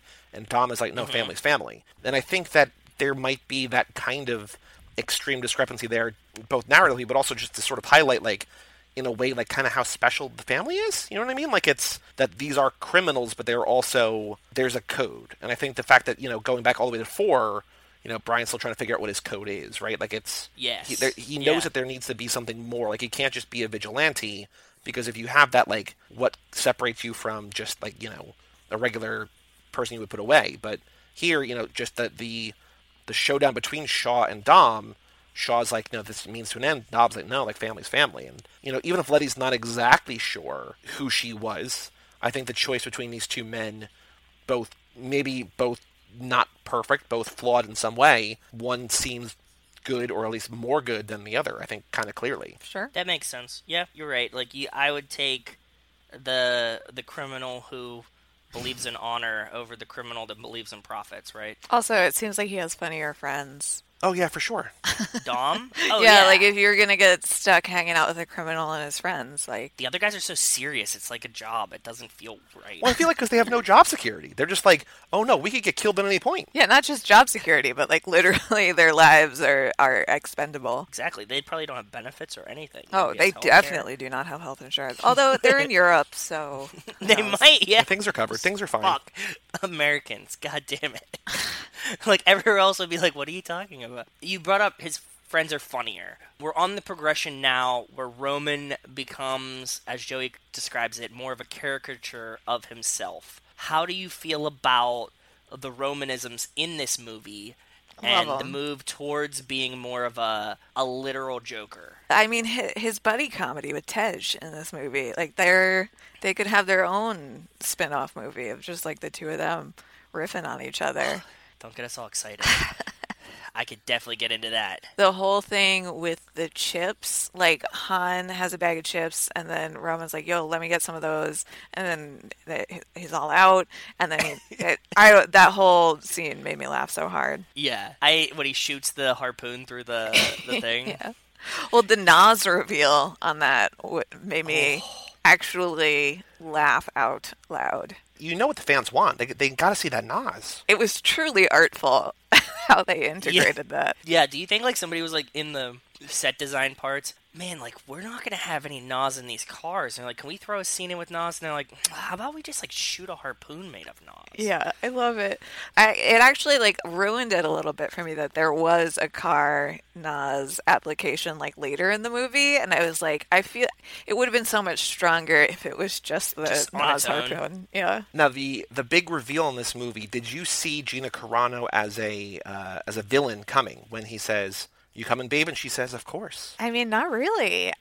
There was something odd about her character, and I wasn't sure if it was just like, is she a bad actress, or because I've seen her do Bloodsports, but I haven't seen her act in anything. Well, I've been preaching Okay. to Joe because he keeps calling her fake Ronda Rousey because he doesn't know how. Yes. He refuses to learn her name. Gina Carano. Thank you. I keep saying to him, watch Haywire. Steven Soderbergh made Haywire. She stars in that movie. Oh, okay. Incredible. She's so goddamn good in that I haven't movie. seen that one. Okay, I'll check that out. It's great. I spent this entire movie thinking that Gina Carano that she was in BoJack Horseman because there was a What?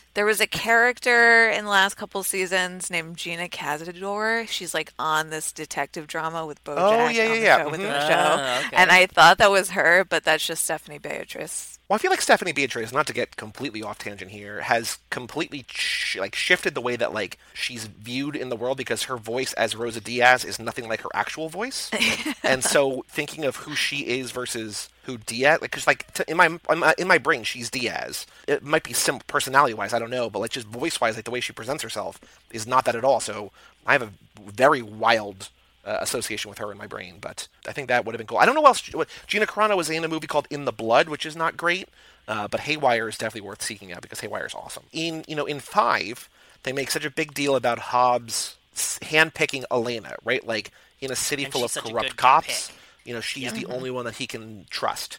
And I think here having his handpicked sidekick be a villain is sort of the last thing you would expect. Yeah, I mean, I thought that he would have done his due diligence, in picking his assistant, but Yeah, they trust. You have a sense of trust of his judgment now. no, not at all.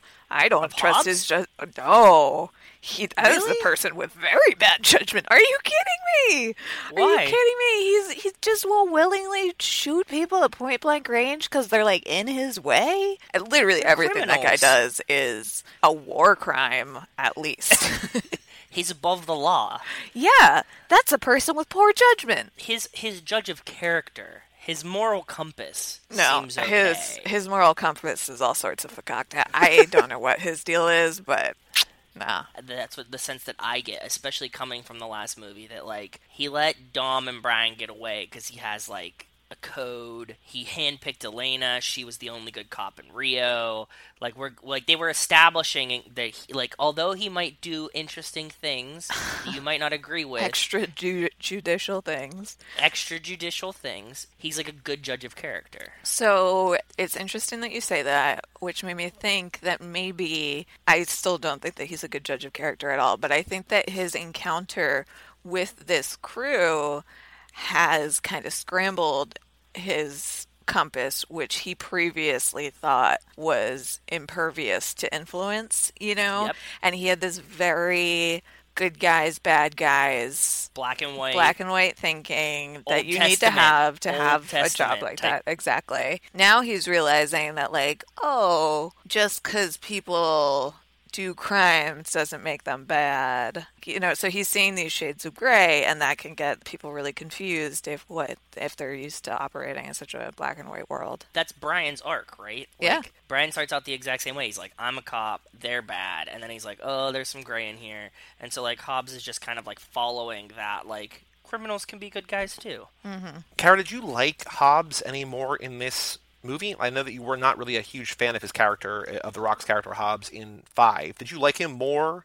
Is he more of a person to you now, or is he still low on your He's favorite character actually list? less of a person. Really? He's less of a person. Okay. Why? Such a cartoon character. Like the way that Well, he's he able is to The like Rock. jump and like do all of these crazy things, and he's just so exaggerated. But, like, personality-wise. Even personality wise, yeah. I just I fuck that guy. Still. Well, in 7, something will happen where you will be like, oh, he's actually a person. Then in 8 and beyond, he's really much more animated and more of a character and stuff like that. But I think there's a marked jump from 5 to 6. I can still see where you're coming from, but I think that there's where he was to where he is now. I think it's much more. He's more well. I think that both the way that The Rock is portraying him, Actor-wise. and the way that they're writing him, I feel like is less of a two-dimensional character. I don't want to say he's maybe fully three-dimensional yet, but I feel like where he came from, Old Testament, like you were saying, Joe, to being where he is now, I feel like there's a shift, there's a growth there for sure, at least in my eyes. It's slightly more dimensional, sure. All right, we're going to go to Yeah, the I phone like lines. Real quick question for you. Jordan wants to know. Actually, this is something that she talked about on her lap, and I feel like we tried to. I feel like I have an answer, but I don't know. It definitely did not satisfy Jordan. She wants to know in the first sequence, right? Like in the movie starts, Hobbs and Gina Carano are in Russia, right? And they see the car in the building. They interview Yes. Bobo Dom Toretto. They're like, we need Shaw. Hobbs says, I know exactly the crew. They bring in our family. Family goes and they try to take down the racers.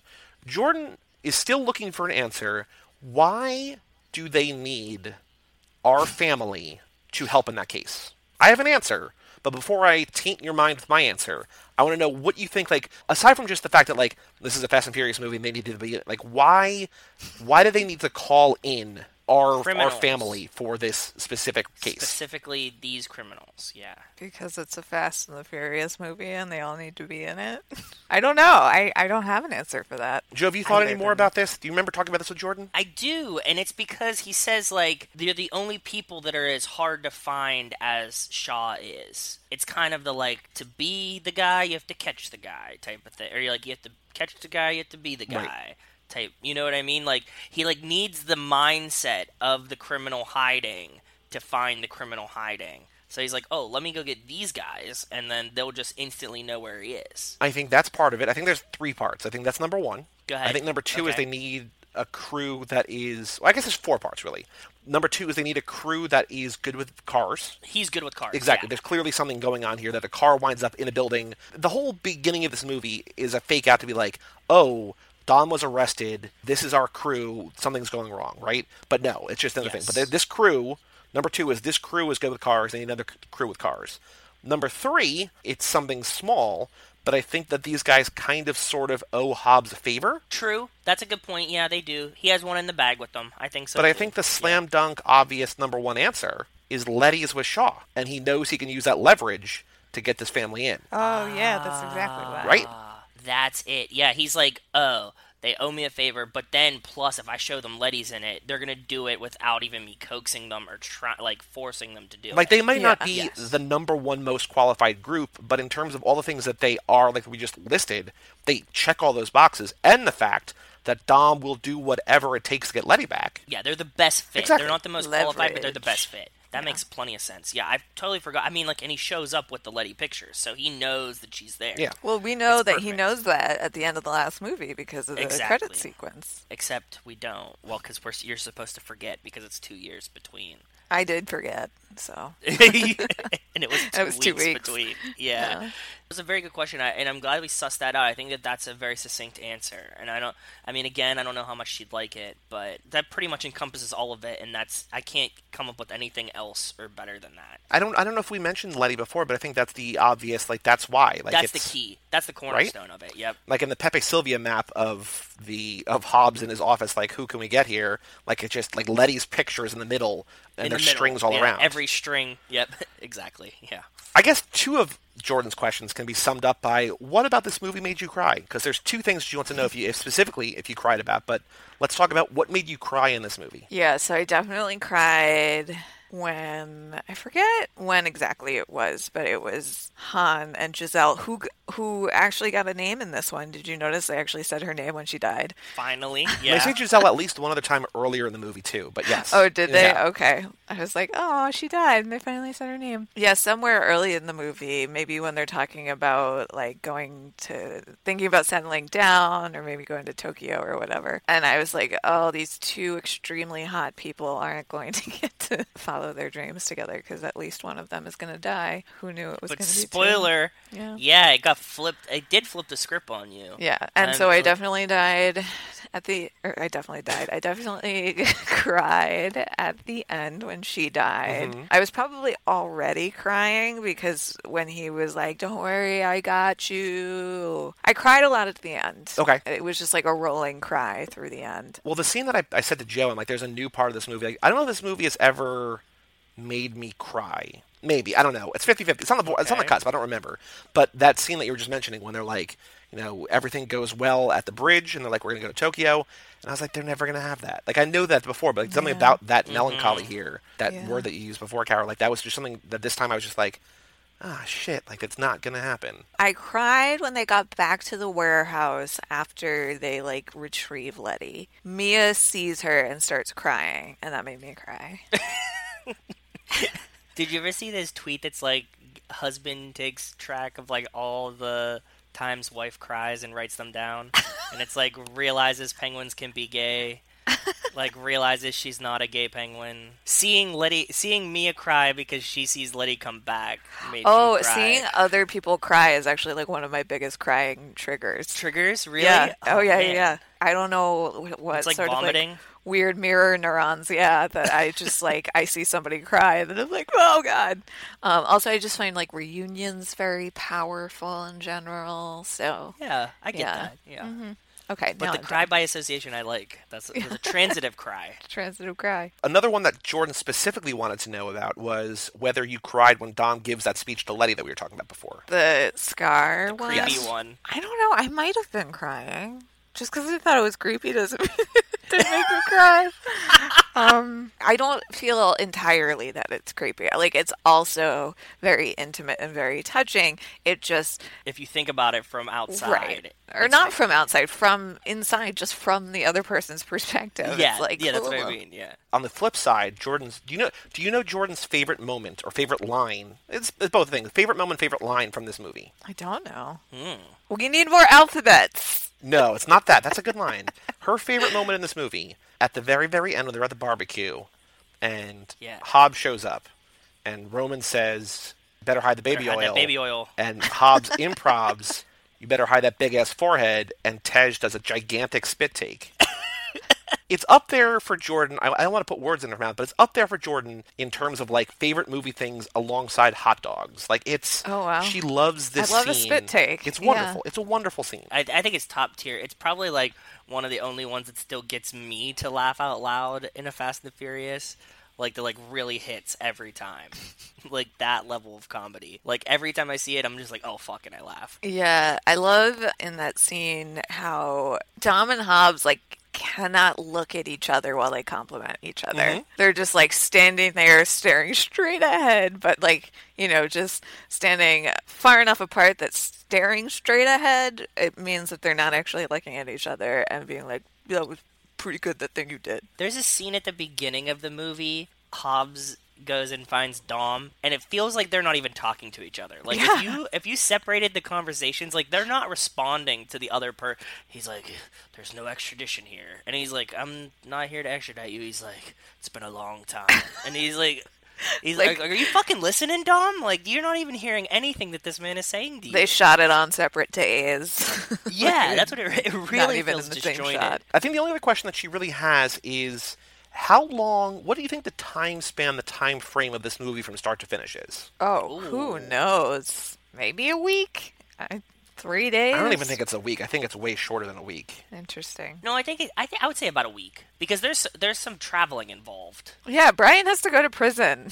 He comes I back to completely America. That's like forgot at about least- that part. Oh my god. And we had assumed that the prison that he goes to is in California, right? Oh, it Yeah. definitely is. Yeah. Okay, so that's like at least a fucking 9-hour 16-hour flight? Yeah. No, more because like from You're right. London. It's probably 11. to I think it's 11. If it's East nonstop, it's Coast. 11. So okay, so it's a day to get there and back. That's a whole day without even fighting through prison stuff like that. I feel like the interesting thing is that aside from the travel, this basically all takes place. Like if you remove the travel, it's like 18 hours. Like everything that happens is like all like very compressed. It's just that there's a little bit of time in between just to sort of necessitate getting the information from Braga, getting everybody to London. But I feel like the action all there, like once the ball is rolling, I think it's all very, very quick and very all, tightly wound, tightly knit. Yeah, that would make sense though. Chaos would happen Sure. like, in one giant bunch. If I could circle back around to my question about when this happens. When they go to the car party in this one, because there's a car party in every movie, apparently. With Rita Ora. You mean the sale with Tej It's a and car Hobbs? party with car skanks. No, right? the Rita Ora, not the car sale. The it's the okay. it's the prelude. It's when Dom and Letty Pre-race. race. Yeah. The pre-race. Okay. Yeah. I thought the car party was you were talking about. They were like when Tej goes and buys all the cars, but not okay. You mean the pre-race. No, it's like when everyone shows up with their cars and the ladies. Okay. And it's just the women are dressed very oddly. Why? What was odd about them? They're English women. Well, that is the only explanation then, if this doesn't like somehow take place in the future or something, because they're all just dressed very odd. I didn't write anything in particular down. Cara, I this was is just like, London, is this- baby. Yeah, London, baby. It's Rita Ora. Rita man. Ora. Were we talking about it with you? Where you said did it look like Rita Ora was in one of them or something? And we were like, she is eventually.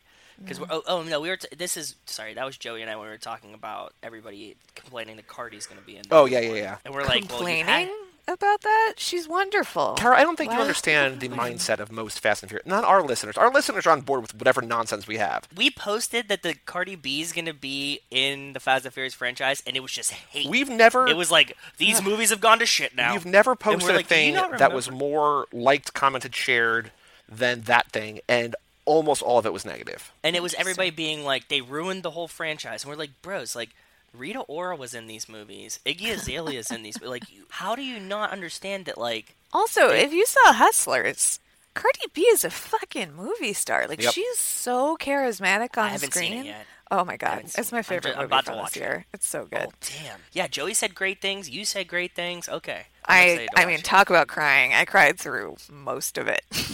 It's a movie about stripper criminals, and you cried? Because it's a very powerful movie about Okay. women's friendship, terrible economic prospects, and You're like, Joe, you're Yeah, not going to no. cry. I don't cry at much. It has to be like a dead dog or like a Pixar movie. That's what gets me. I guess on the subject of Rita Ora, and I guess on the subject of London and people like being in the future or whatever, like fashion notes? Question mark? That was the fashion. Yeah, she was bringing it up. They were dressed weird. That's what yeah, I'm talking about. only in that scene Nothing else really stood out to me. I'm just doing a Google image search now. Yeah, I'm not finding any I remember pictures. lots of really short skirts in this one. Yeah, but I mean, not shorter And, than like, they were in the leather. last movie where they did not cover butts. Yeah, that's true. It was like just like English stylies. Yeah, just like British streetwear, I guess. You had said that the costume designer did most of the Fast and the Furious movies, but not all of them. Is this one of the ones that she didn't do? I think she did this one. No, I think it's like Oh. all of them through like Hobbs and Shaw maybe or something. Oh, okay. Yeah, I can't imagine which ones she didn't do.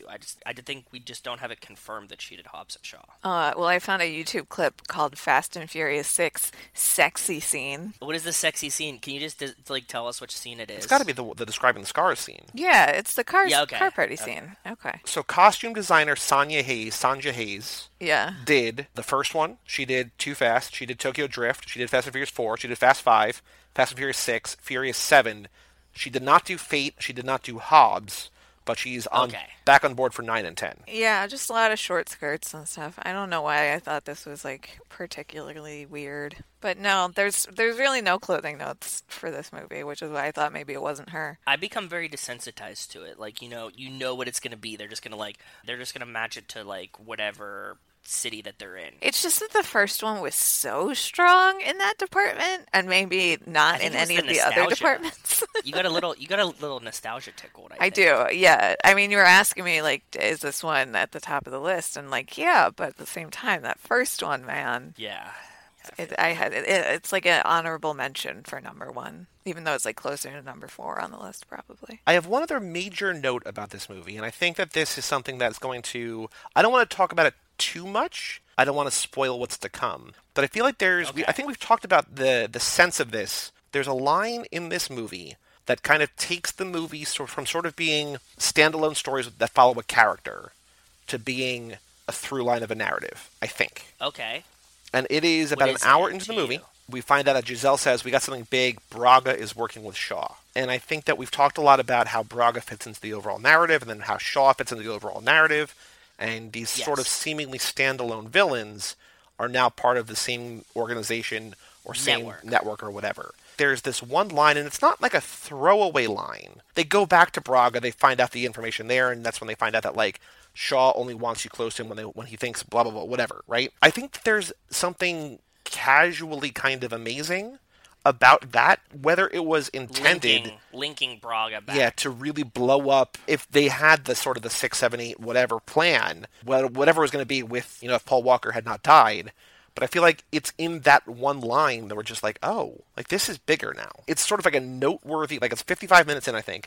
There's like a noteworthy pivot point where it's like, this went from being one thing to something else entirely. And I think that that's a very cool, like I feel like it's hard, and maybe just because we're so close to this, we've seen so many of these so many times, I feel like it's hard to notice that kind of pivot point in a lot of other franchises, right? Because it's like, where does it go from Yeah. being about characters to about this overall kind of narrative? That's the turning point that this becomes one narrative for the next, through Hobbs and Shaw, right? Like, that's it. Yeah, and Like, beyond. once you link those two, this is where we can start, world building. That's an interesting point. And it's something that's weird because you only see it in hindsight. We don't know if that was intended to be a throwaway line, like you're saying, or if they had the foresight to throw that in there, because we talk about things like the chain, right? The chain was in there. Is this one of those things like when we were talking to Walt? It's like he says like, oh, you put a lot of these things in a movie and then you can like reattach onto them, but like that one seems too intentional for me. We'll have to see how Kara feels about it in the future as we watch them. But I think I was just struck by the weight, the monument, the size, like the impact, the meaning of that one line,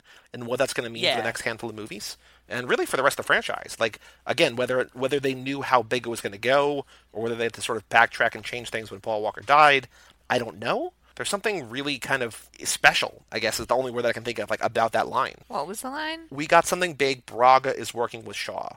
Basically saying the villain from 2 movies ago is tied into the villain in this movie. On a completely different note, when he shoots the harpoon through the vending machine, they had regional snack favorites of all of them. Really? I saw some weird labels in there, yeah. Yeah, there was like some American snacks. There was definitely Japanese snacks. So like they had curated the vending machine Nice. full of snacks that they individually liked.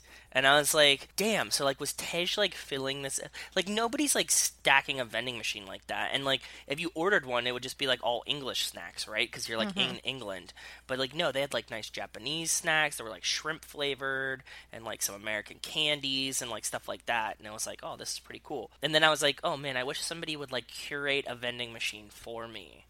That would be like all of my favorite snacks and what would go in it. And what would be like the one snack that would be like your signature snack in your vending machine? Ooh. Oh, it's such a good question. So if we were a crew, there's the vending machine. You know it's going to have like the staples, right? But like I'm putting the vending machine together. You're like, man, the one thing that I would want in this vending machine is Well, this. so my go-to at a gas station, like the one thing that every gas station has that I know, like I almost exclusively only get at gas stations because if I got it any other time, I would gain so much weight just because like they're so bad for you, but I just can't stop eating them. So I get them when I just stop to get like a drink and this pizza flavored pretzel combos. Oh, they are so good. Zero nutritional I value, know. all fat, None. all carbs, all just bad for you. But the They're flavor, the gross. salt, Like if you smell them, all of it. Oh yeah, If but you- it still doesn't matter. if you smell them from a weird distance, they smell like dog food. Yeah, Pizza flavored combos. pretzel flavor though. Yeah, not the cracker flavor, the pretzel. Pretzel outside Yeah, pizza. yeah, the pretzel ones. Definitely the pretzel ones. Yeah, Yeah, the for green sure. bag, the white with the Okay. green stripe. Yep, exactly. And then also, if you got a drink, if there's a drink vending machine, you got to get that Arizona iced Arnold tea, the Palmer. Arnold Palmer In the light. can. Yeah, The 99-cent Price on the can, though. But I don't think they put those in machines because like the cans are too thin. Well, it's a non-standard size. Yeah, true. But you could probably get like a special Arizona yeah, Joe. If vending you're machine. custom curating this vending machine for us, get one that fits the can. Hey, don't be a dick about. Like, I'm already buying the vending machines and stocking them. Like, I'm not getting special can sizes for you. Just drink the bottle. Don't be an asshole. All right. Okay. No, cans are so much better. I agree. Mine, The can of Arnold Palmer. Go ahead. yeah, no, I would absolutely need ice cold cans of Diet Coke at all times. Oh, Rachel's with you. She does love canned Diet Coke. Yes, it's a Specifically. medicinal beverage. Okay. Snacks? I don't know. Something salty. Probably Cheez-Its. Those are usually my go-to. Or just like What? potato chips. Ooh, salt and vinegar potato chips. Kettle. I'm pretty agnostic about the brand. Just give me that salt and vinegar. I get it. I get it, though. I'm thinking, like, for me, there's a regional chip that is only there's only in like Pennsylvania. Is this what I had at the barbecue that one time? Yes, the Snyder of Berlin, not Snyder of Hanover barbecue potato chips. And they're just like all MSG, and they're so fucking good. And like, actually, I get my mom to send me some. That's what I asked her to send me for my birthday. That's what I would want in the vending machine. I'd be like, that is a snack that like was handpicked for me. It's hard to describe them, That's Tara. what I Like they're they're just just barbecue potato chips, but they're 5% better. yeah, Okay. they're like flavor blasted barbecue potato chips, salt blasted barbecue potato Yo, chips. you could just get like a whole vending machine of potato chips, just different flavors. Regional, different internationality flavor, like different Yeah. international flavors would be nice. There Would be was awesome. this Lay's like experimental flavor.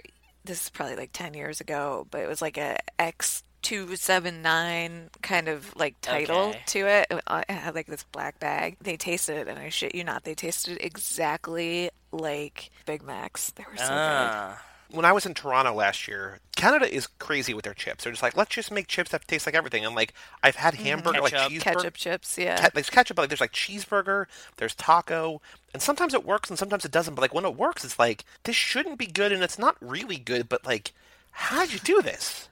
Yeah, man. But I applaud them for putting doing all that work there. So, oh boy, I would also want chocolate chip cookies in the vending machine. Famous and Amos? maybe, Chip Ahoy or Famous Amos? I'm really more of a Chips Ahoy girl. No, Famous Amos always. Jeez. I would also maybe want some donuts. The little, like the Oh. host, like the powdered white donuts or the chocolate frosted with the Chocolate yellow cup, cake yeah. inside? I'll take either. My preference Oh, is for I the got- chocolate frosted, but I'll go to town on some white The dusted powdered are ones. good, man. Yeah. I like the small powdered ones. Those are good, yeah. Wow, we got a really nice snack tangent. Ooh, That was related. So I was watching them drive around at some point when they were driving fast. That one part I in the don't movie where they're remember driving fast. Okay. that one part in this one movie. I was just sitting there thinking about, I wonder if they ever have to take a shit while they're driving. Because not only The actors or the are characters? they like the characters, like not only are they under like incredible amounts of pressure, but they're also like driving super fast, which like vibrates your butt and might make you have to poop. Oh, yeah, You you're know? right. They must have like really good digestion because they're like constantly shaking their Yeah. colon. I don't know about you guys, but I would have to take a pit stop or two. We take one after every episode. And right as I was thinking about that was when Letty showed up and shot Tom in the chest. Yeah, she And I was shoots like, whoa, him right in the okay, shoulder. that'll shake you out of your shit-related Do you think he daydreams. pooped him? Do you think he pooped himself when she shot him? He might have. If you have a favorite snack, please write in to family@cageclub.me. What snack would be in the vending machine for you? It can be general and smell like dog food like Joey's, or regional and Wow. exquisite like mine. Wow. It's not our fault that we're from New Jersey and we don't have any culture. I'm just teasing. Rachel loves the pizza combos too, dude. And I've eaten my fair share of them. I just said sometimes from a certain distance they smell like dog food. Yeah, I don't really that's care what they true. smell like because I know that they taste delicious. That's all I know. It's just such a weird thing because like the flavor is good, but like if somebody's eating a bag like in like directly next to you, you're like, is that dog food? 1 second you're like, oh no, and then you put one in your mouth, you're like, oh yeah, this is okay, that's good. Any other thoughts about Fast and Furious 6 before we have one? We have a card guessing game. We have to play the Twitter game. Anything else you want to get off your chest? Anything else you want to say about Fast and Furious 6 before? Remember, next time Kara's on, we're going to go back to Tokyo Drift. So, which is another nice little benefit of this, Joe, is that we got a short movie coming up. We got 2 long movies. We do. And now we got a short movie. We broke it up nice. Yeah, it feels nice to know that Tokyo Drift is coming up next. I kind of like this order. I do too, a lot. I really do. I didn't think that I would, and we've never watched it in this order, but I really enjoy it. Going like, okay, cool. Like now we go to Tokyo, and he keeps talking like, we're gonna go to Tokyo. Giselle's like, you want to go to Tokyo? He's like, I'll be there eventually. And then we're like, here, now we're going to Tokyo. Perfect. Yeah. But yeah, any other thoughts about Fast and Furious 6? Kara specifically? No. Well, first up, this ain't no 10-second race, a.k.a. Boy Do We Have a Podcast for you. This is where we go on Twitter.com and we find tweets from some of the fine folks who grace us with their tweet presence. So before we go to new tweets here, we're going to go back to last episode. We're going to review what we each guessed last time. So I'm going to go here first. I found Katie Babs at CI Babs. My God, Paul Walker in Varsity Blues, crying into a pool of tears emoji. And Deep Blue, and Fast and Furious, and Joyride, and 8 Below, and She's All That, and Takers, and Brick Mansions. Boy, do we have a podcast for you. Cast for you. Of course not. I mean, I am bad at this game. Joe, you found Zero G Spot at Zero G Spot. When I go to Vegas and think I will bet it all on red or black in one shot, my conscience is like some anime meme of a guy getting slapped in the face with dollar bills. Boy, do we have a podcast for you. Nothing. Kara, you found Gus at GM Corsero. Interesting how people like all these fake, quote, quirky relationship tweets, but ignore mine when I'm honest about Last Girlfriend leaving me because I am, quote, too passionate about Fast and Furious franchise.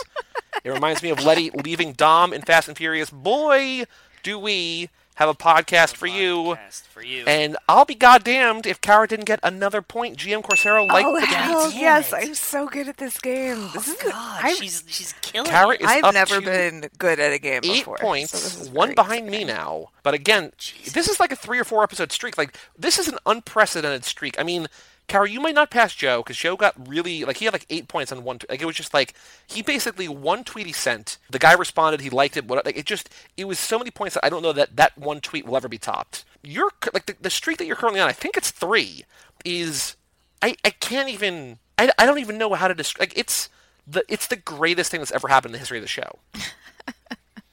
Yeah, you're just on a roll. I'm really It's good at amazing. Twitter. All right. Or not Apparently. really, but kind of. All right, so let's now go here. I want you all to find a tweet. I'm going to find a tweet now, too. Oh, I got it. Oh my god. Okay.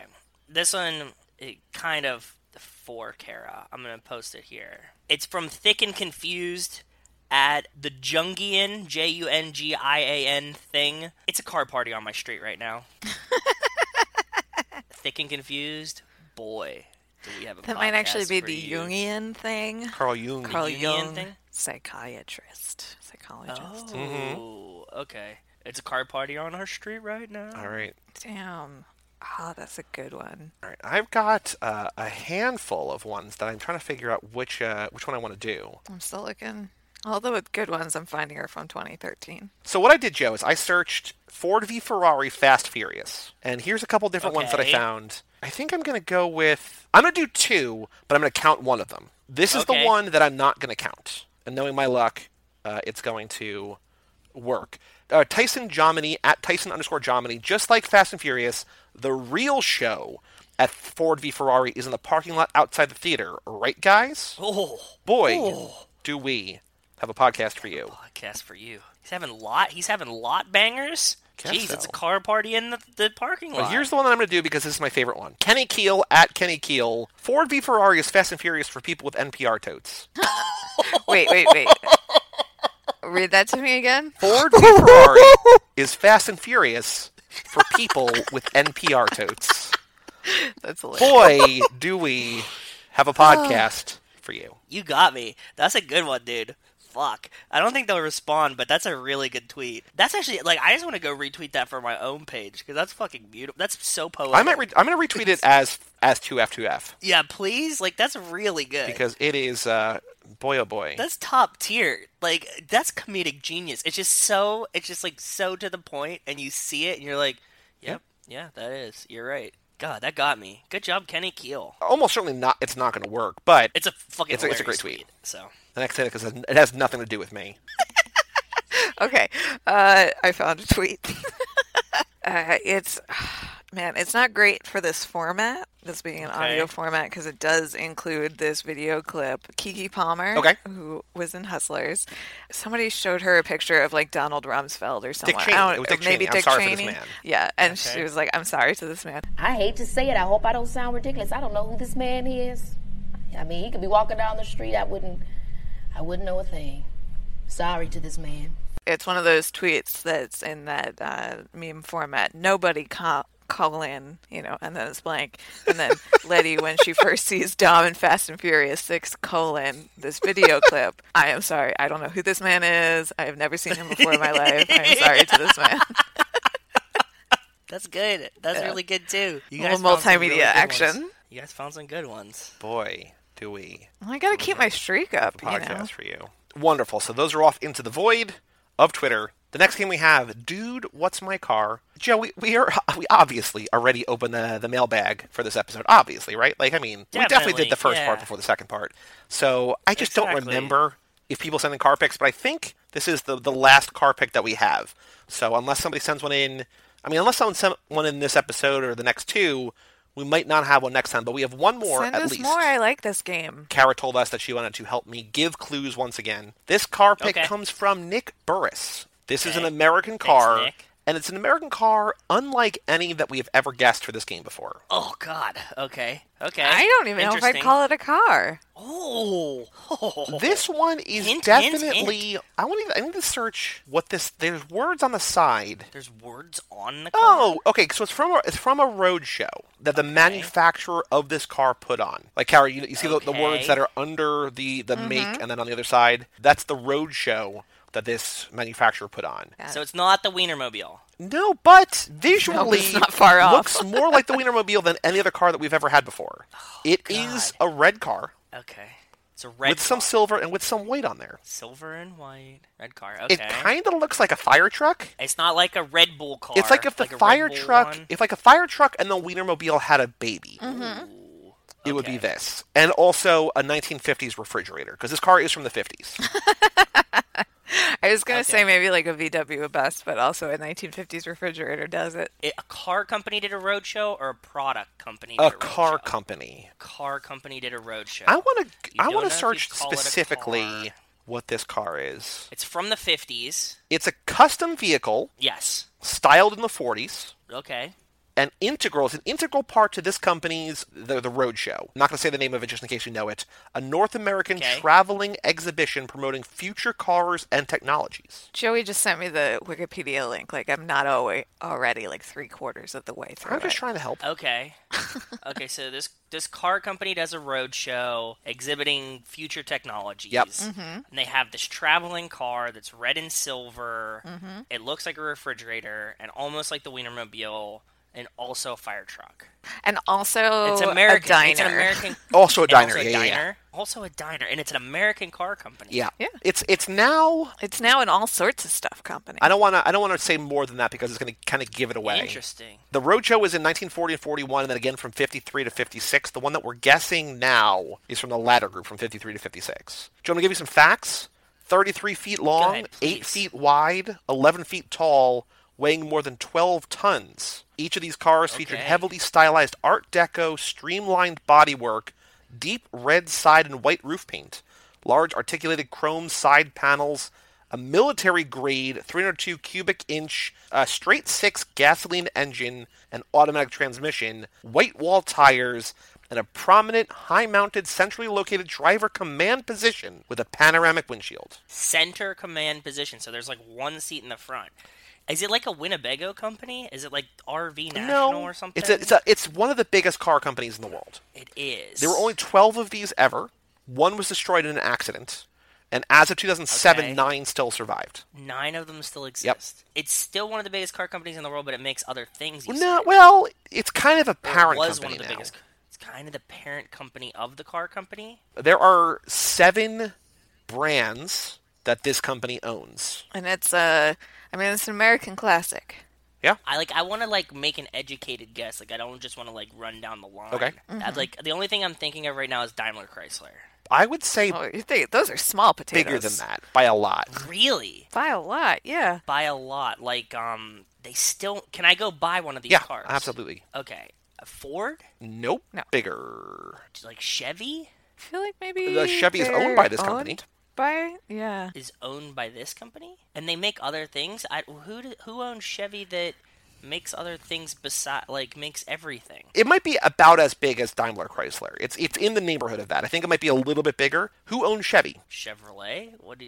What? No. Does Fiat own Chevy Nope. now? Chevy, Buick, Chevy. Cadillac are all owned by one parent company. General Motors. Yes, correct. Yeah. There you Okay. go. Okay. Would you say that's probably I know that they don't specifically make cars anymore, but that's the big car manufacturer. Yeah, that's the big American car manufacturer. They've all kind of come together. So yes, this is a General Motors car. Okay, so send it to me. I want to see what it looks like. So it was a General Motors it's touring wild. car that would go around and just show future technologies. And the word is in the title. It's a future liner. Yeah, this is so fucking... Okay, so it does look like you described Like a fire it, truck, a fire truck. and the Wienermobile had a 1950s refrigerator baby. Yes. That also happened to be a That diner. also was a diner. And a VW bus, yeah.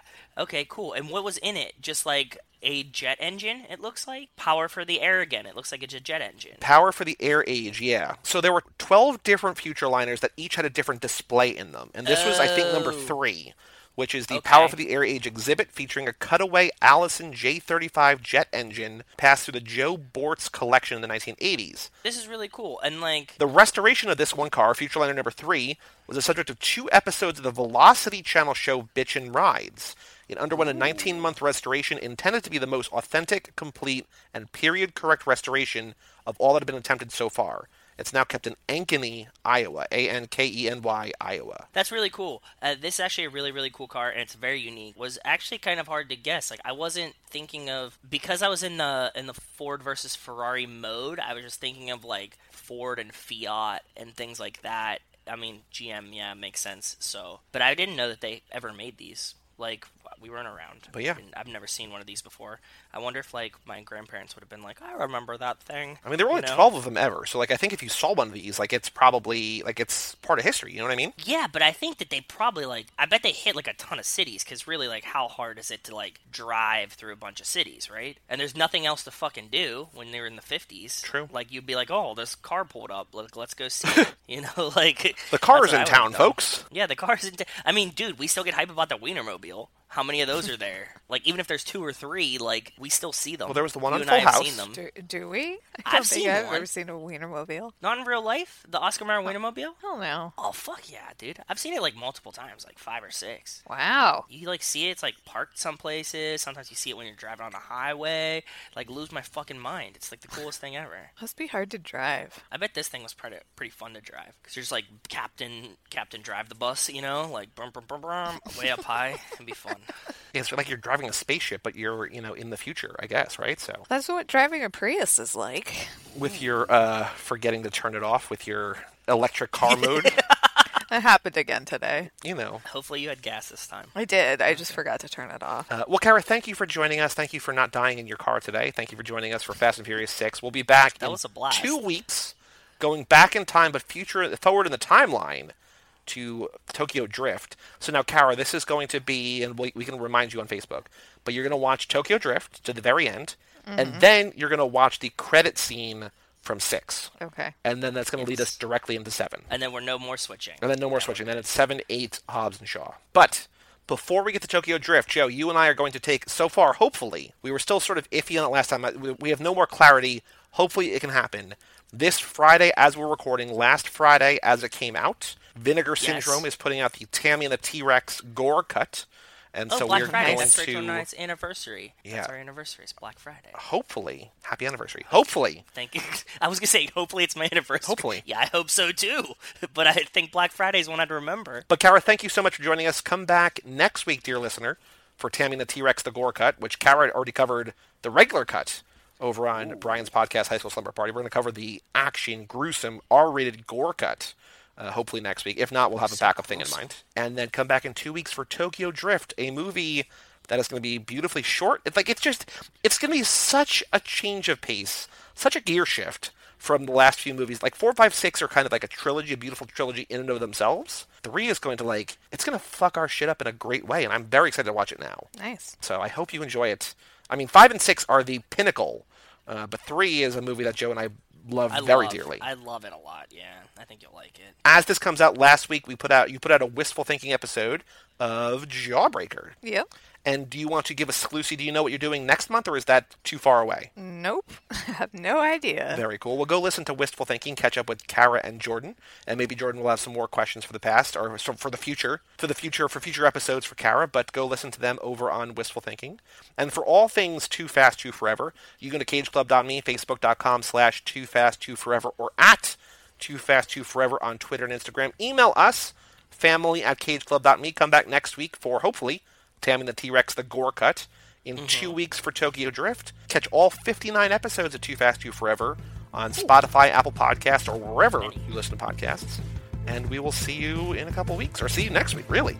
Kara will be back in 2 weeks. I'm Joey Lewandowski. I'm Joe, too. I am Kara Gale-Regan. And we'll see you next week right here on Too Fast, Too Forever.